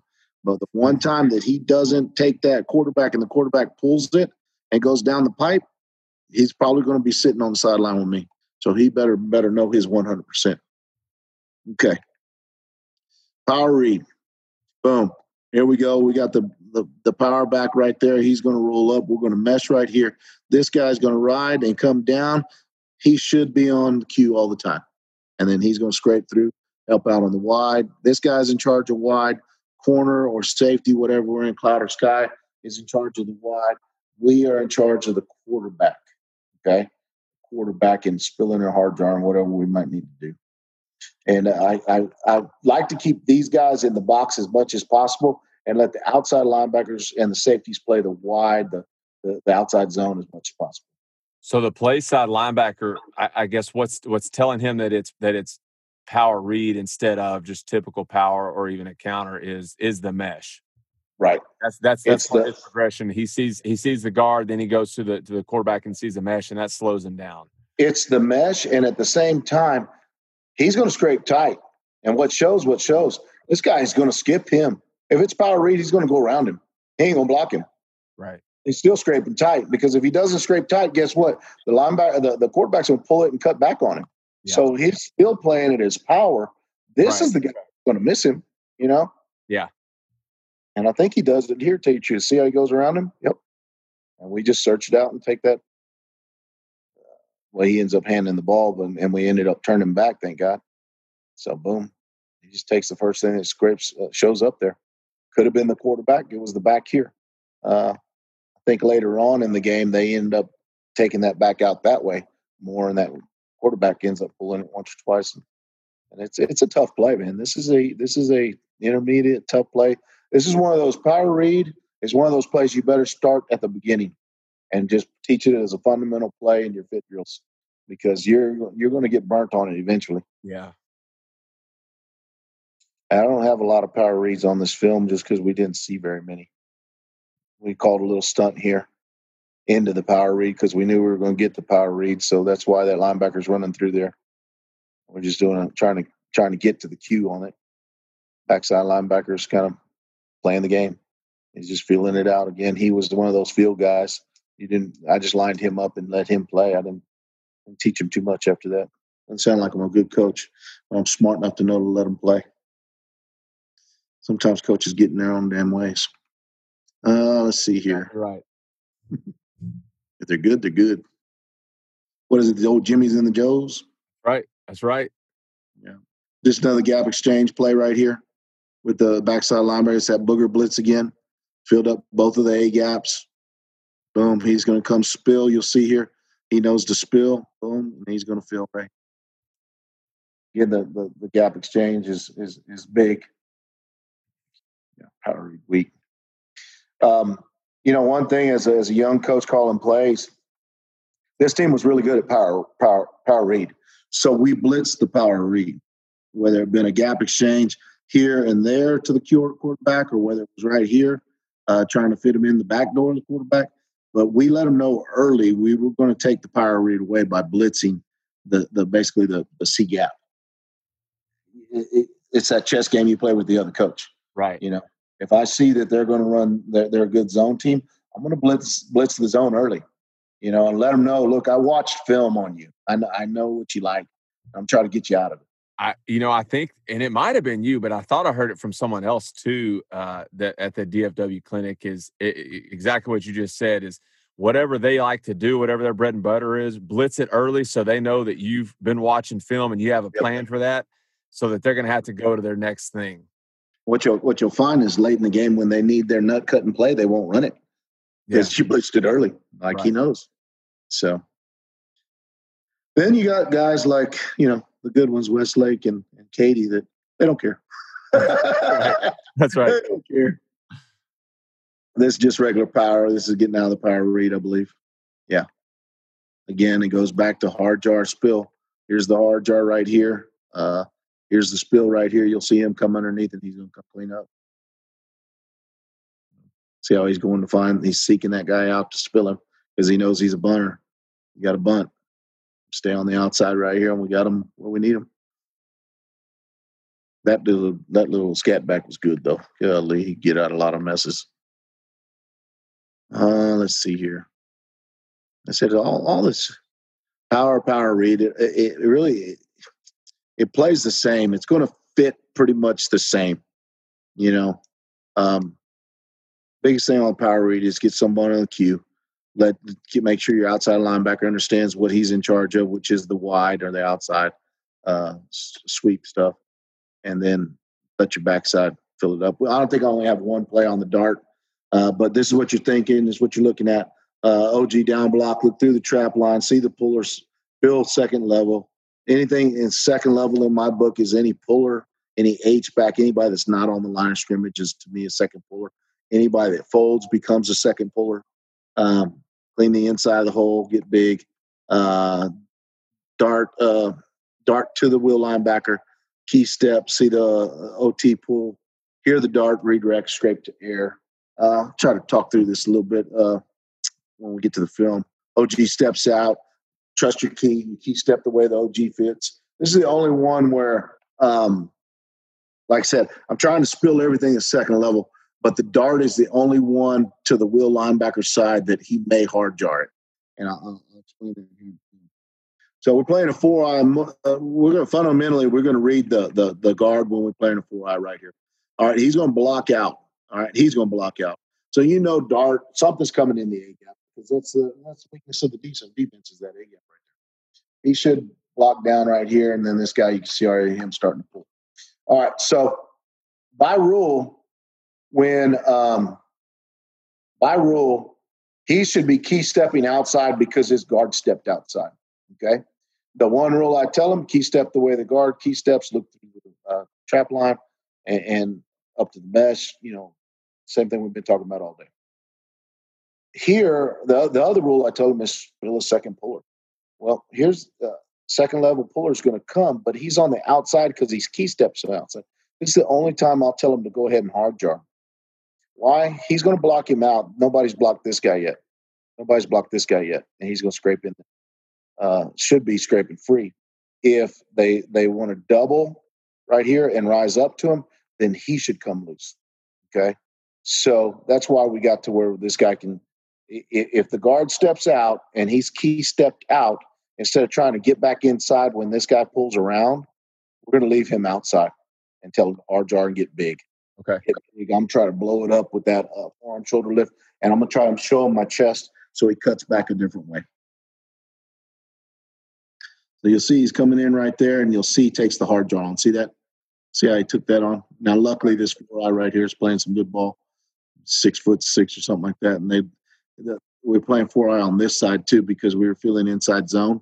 Okay, so when that guy pulled, guess what he did? He just got in that hip pocket. Again, we're reading 9 times out of 10, we're going to read those guards. It's just good play out of both 4 eyes right there. But you can see where he hard jars on that guy instead of spilling him. It just makes it a little easier to feed your brother linebacker over there on the other side. I think this is the only dart we had all year. Well, I think we're looking at why right there. Yeah. The 4 eyes can go. Yeah. A lot of people don't like playing 4 eyes. I like them. Hell, if you want to stop inside zone, you get in 44 and you stop inside zone. That's a lot of guys like talking 4 eyes on this podcast. So I think a lot of D-line guys like playing it for that reason. Yeah. The next question, what do you read? What do you read? Well, it depends.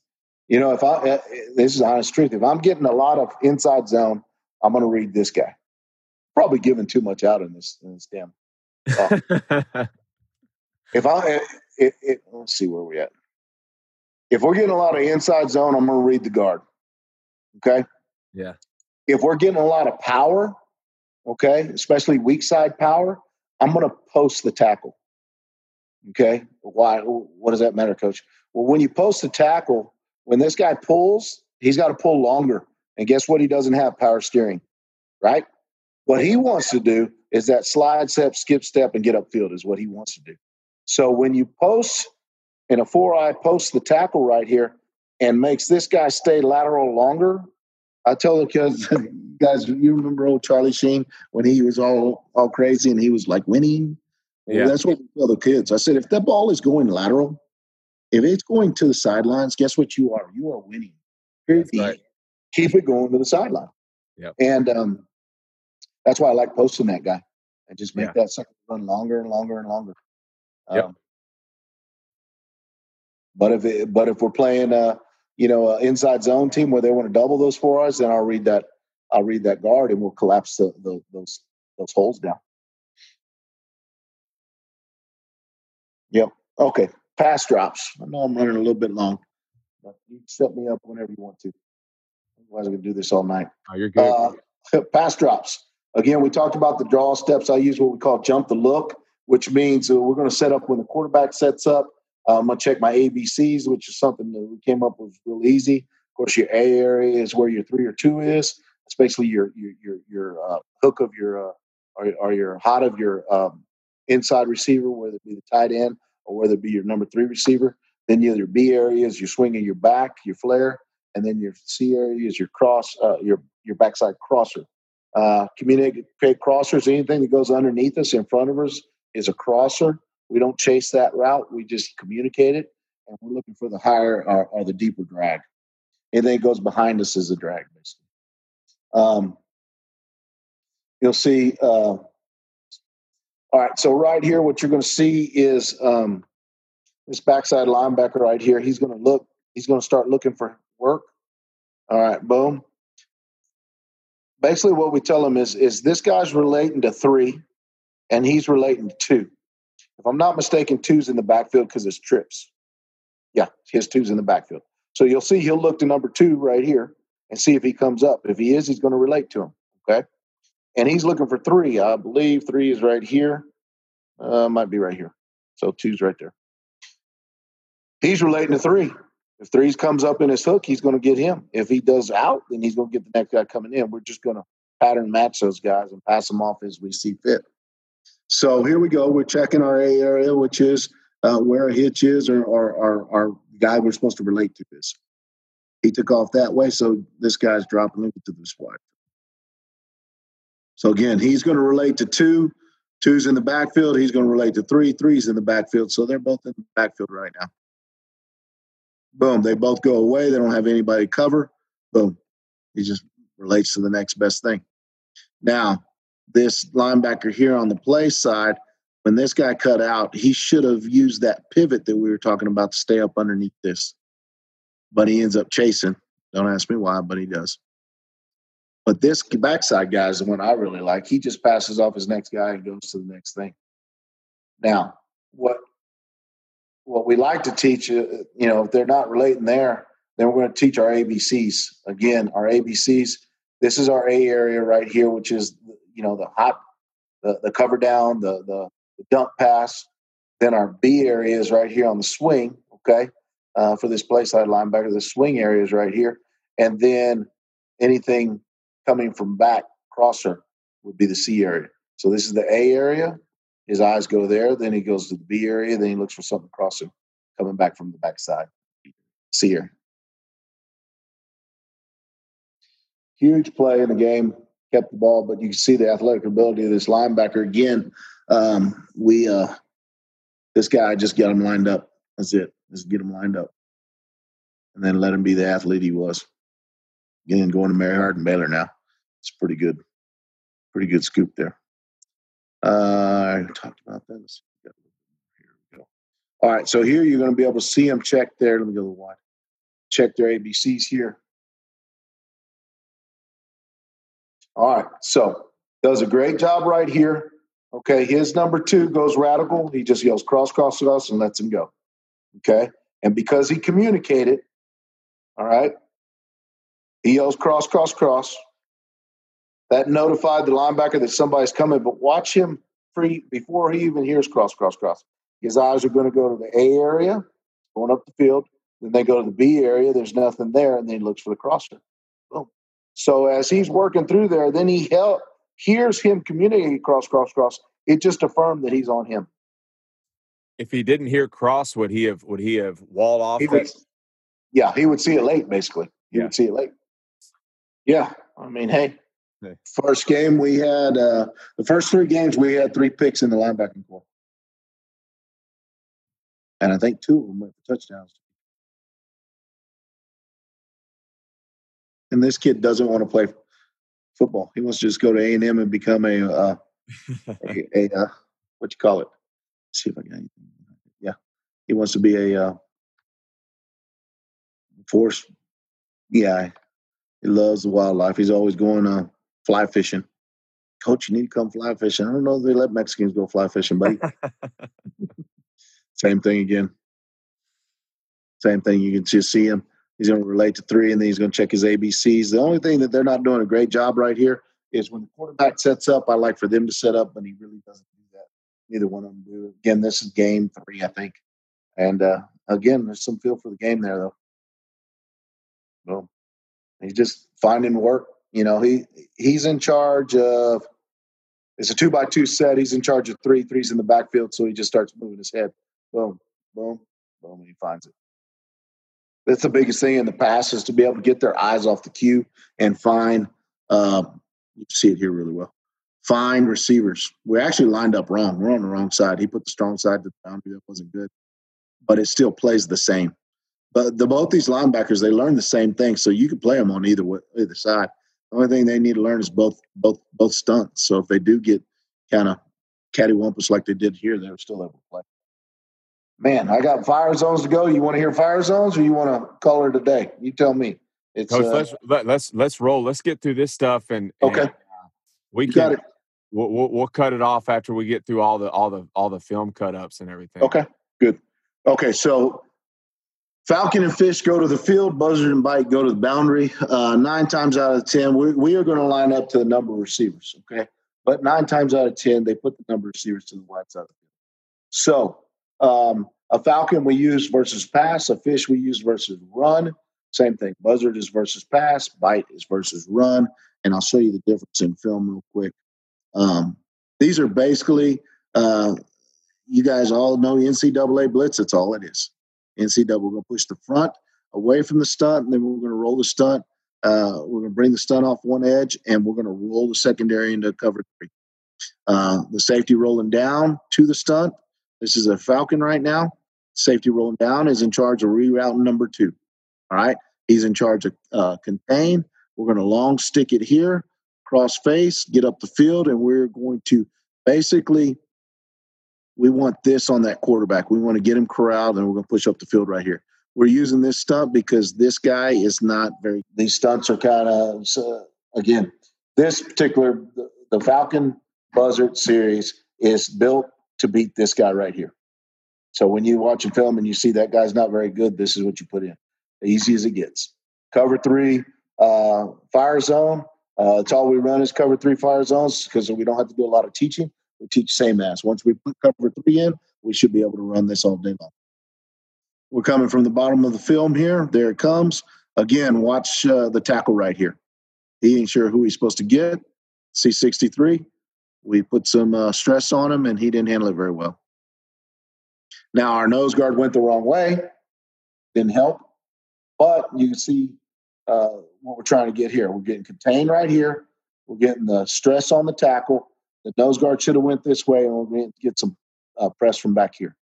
That quarterback's going to play tight end in college. He played quarterback his whole senior year, and then he's going to play tight end in college. Wow. Yeah. Is that Churchill? That is Churchill. Yep. They gave us a run for our money, too. We went in a little big-headed, and we just didn't play very well. I think it's the same one, yeah. Does a good job of getting him pulled up. Now, this safety, if I'm not mistaken, right here, yeah. See, we want him down here by 5, redirecting this guy. He's a little too high because I think we've had some new safeties in there that we had some injury. He doesn't really get to them, but he does cover them well, and he takes he takes both outs away. This is actually a pretty good call to this defense right here, and the safety, that drop down safety, just does a good job. And then look at the backside linebacker. Look at him cover some ground. He gets over here on this out because he's looking for his number 2. His 2 went to block. So, but you can see what the quarterback's got to look at here, and you got to see what this tackle. The tackle don't know what the hell he's supposed to do right here. It just speeds everything up. All right, got it. Okay, so this is almost the same thing. So now we've called Falcon, but they gave us trips.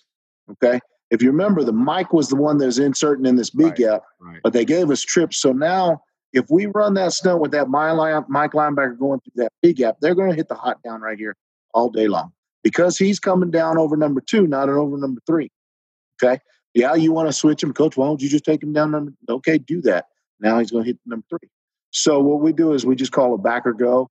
And that's this position right here. He's going to run the stunt, and he's going to go ahead and cover down. He's going to steal wall number 2, or reroute number 2. Okay, and same stunt. I don't even know if I have film on this one because it hardly ever happened. This might be the one. Yeah, so it hardly ever happened. But here's where just a good picture of the rover coming from distance.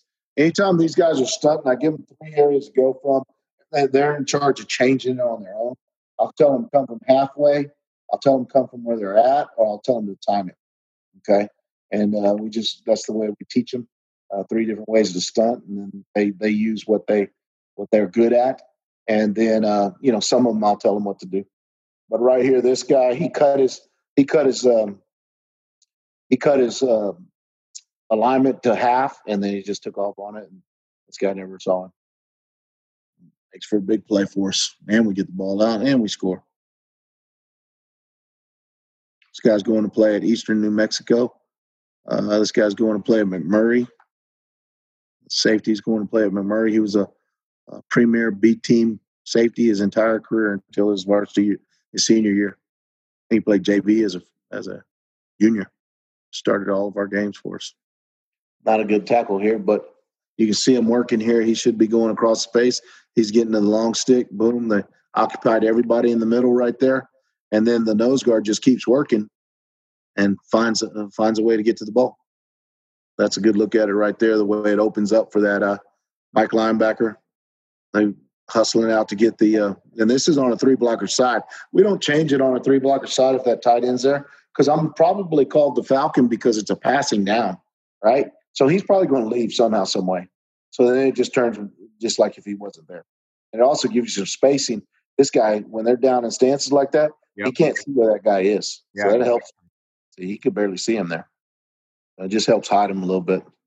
Don't ask me why those are all out of whack.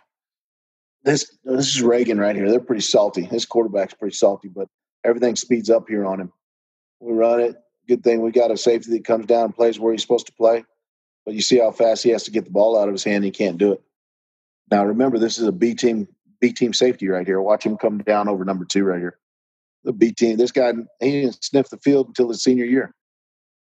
But this guy sped it up, and he came from alignment, which is even better.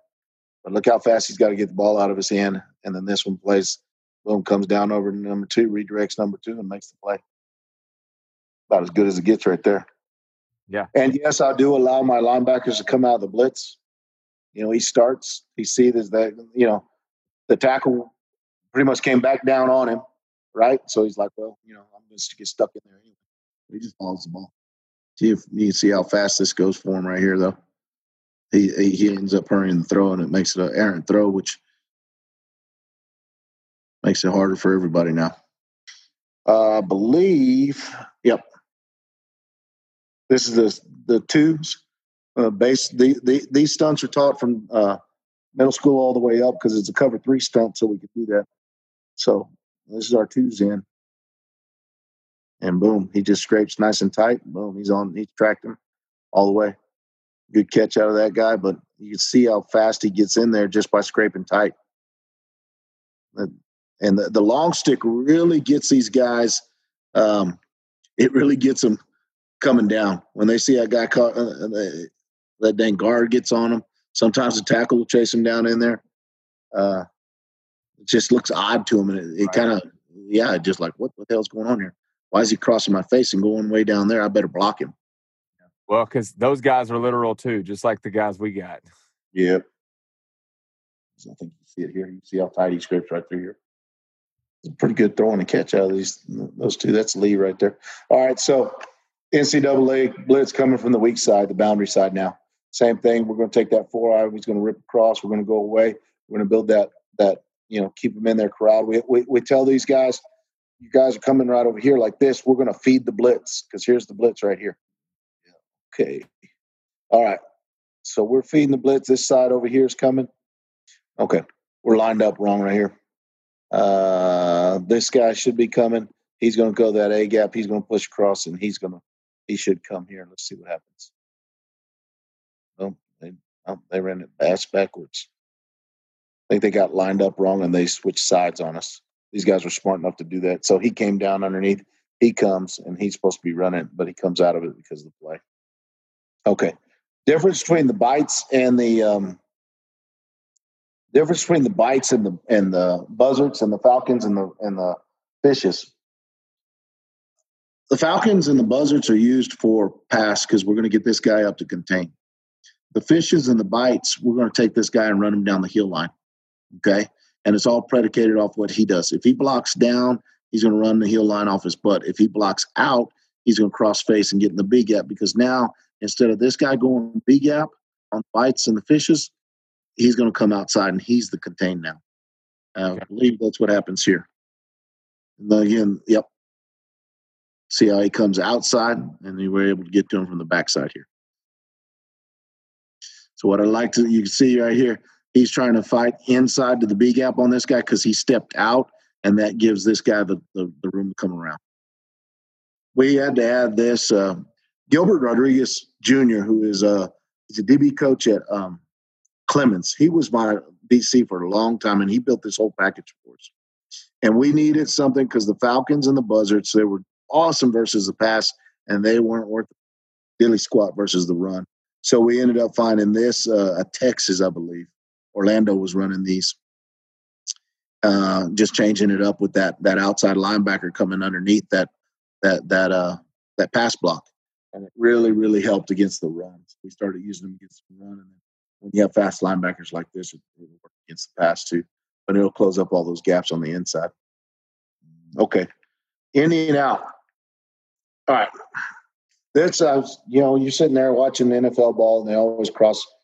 They twist that center. We were playing a team where the center he's a little bit banged up. We noticed that, so we wanted to put some stress on the center, so we came to this Indian out. Anytime we get in our Indian front, it's 2s and 5s, 2 linebackers and outside linebacker on the strong side.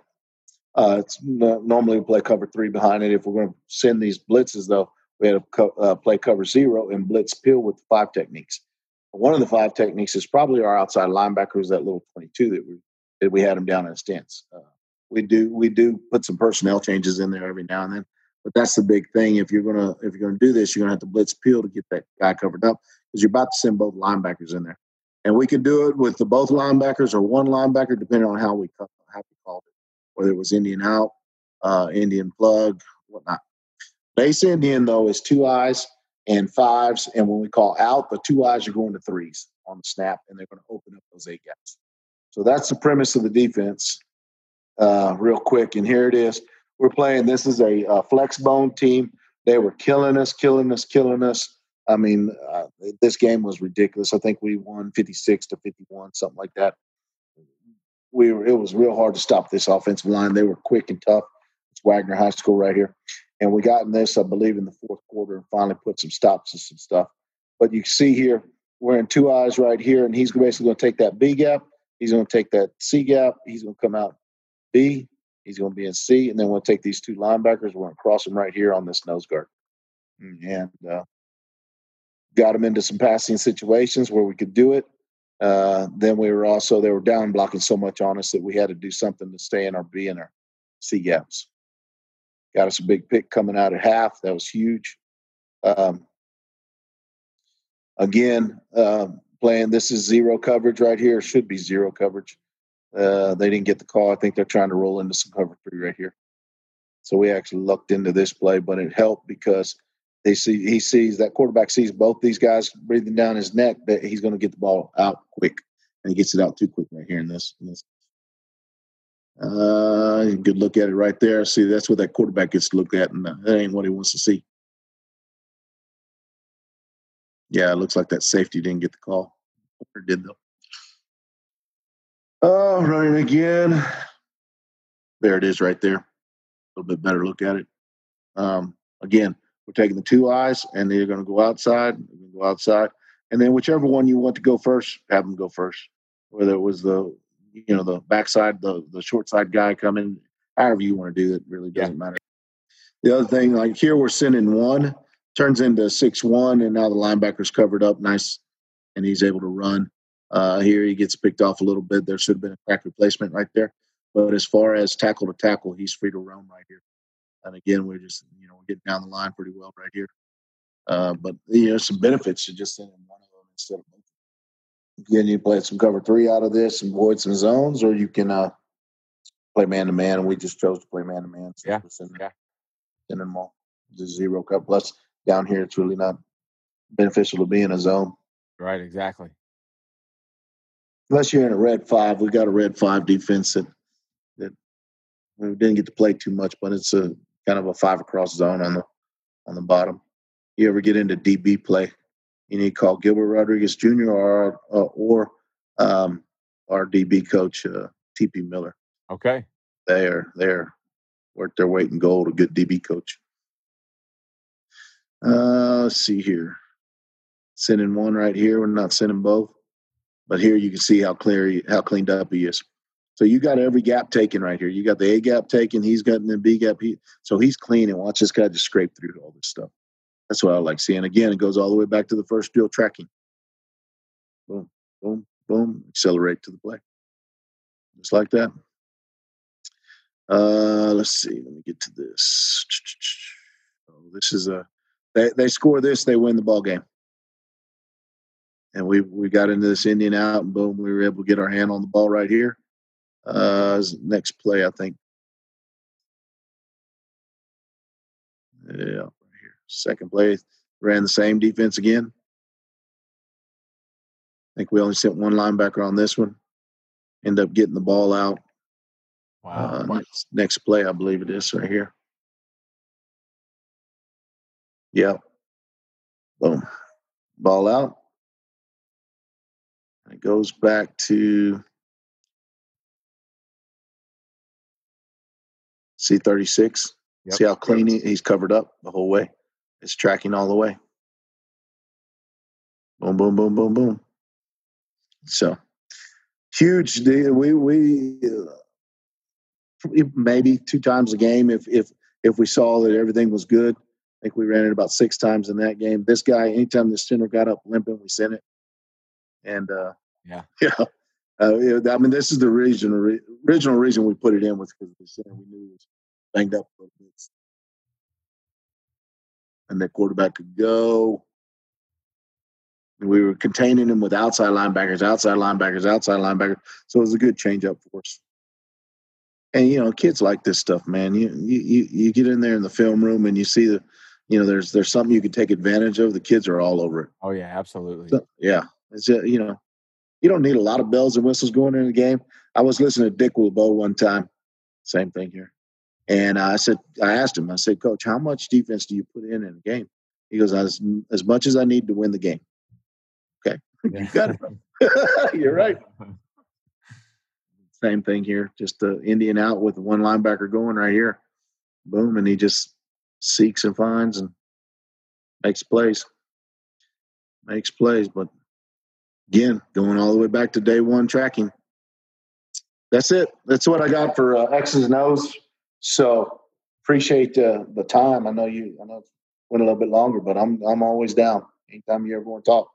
Oh, Coach, no, that was great. I mean, I think that you could have entered into this not knowing much about linebacker play and be ready to walk out and coach it tomorrow if you had to. So I appreciate it, Coach, and really bringing it and not being bashful about sharing what you do. And as we mentioned at the top of this, these guys will have your contact info, and Yep. of course they can again scan that QR code to get this presentation. But we'll definitely make it where they can get a hold of you if they have questions. That'd be great, man. I love hearing from coaches all around the state. Yeah. And I'll share everything I got. I don't hide anything. Here's the bottom line: the offense don't know when I'm calling it. That's right. That's exactly right. Well, Coach, thank you so much. I appreciate it, and good luck to you and the Jaguars in 2021. Coach, I appreciate you. I love your what you're doing here, because coaches need this. We all need to get better somehow, some way. Never stop learning. Thanks again to Coach Soto for being a part of the show today and for giving us the goods when it comes to coaching up inside linebackers. Again, if you want to watch the video of our conversation today, complete with Coach's slides and film cut-ups, then go to our YouTube channel, a link to which can be found in the show notes of today's episode. I would definitely recommend that. You can get a lot out of listening, but, man, there's so much that you can learn from actually watching the film cut-ups that kind of go along with Coach's explanation of things. So definitely go and check that out also. Now, the show notes is also where you'll find Coach Soto's contact info. You can find a link to our merchandise store where you can go pick up a KYPD t-shirt, long sleeve or short sleeve. Got hoodies, coffee mugs, decals, all sorts of cool stuff there. So go and check that out. The show notes is also where you can find more information on our sponsors, Our Coaching Network and Go Edit Graphics. So if you're not used to checking out the show notes each week, then you are missing out. Our quote of the day goes like this: greatness is a lot of small things done well, stacked up on each other. And with that, we'll get out of here. But don't worry, we'll be back next week with episode number 98. Until then, subscribe now. Leave us a 5-star rating and a review. Have a great week. And last, but certainly not least, keep your pads down.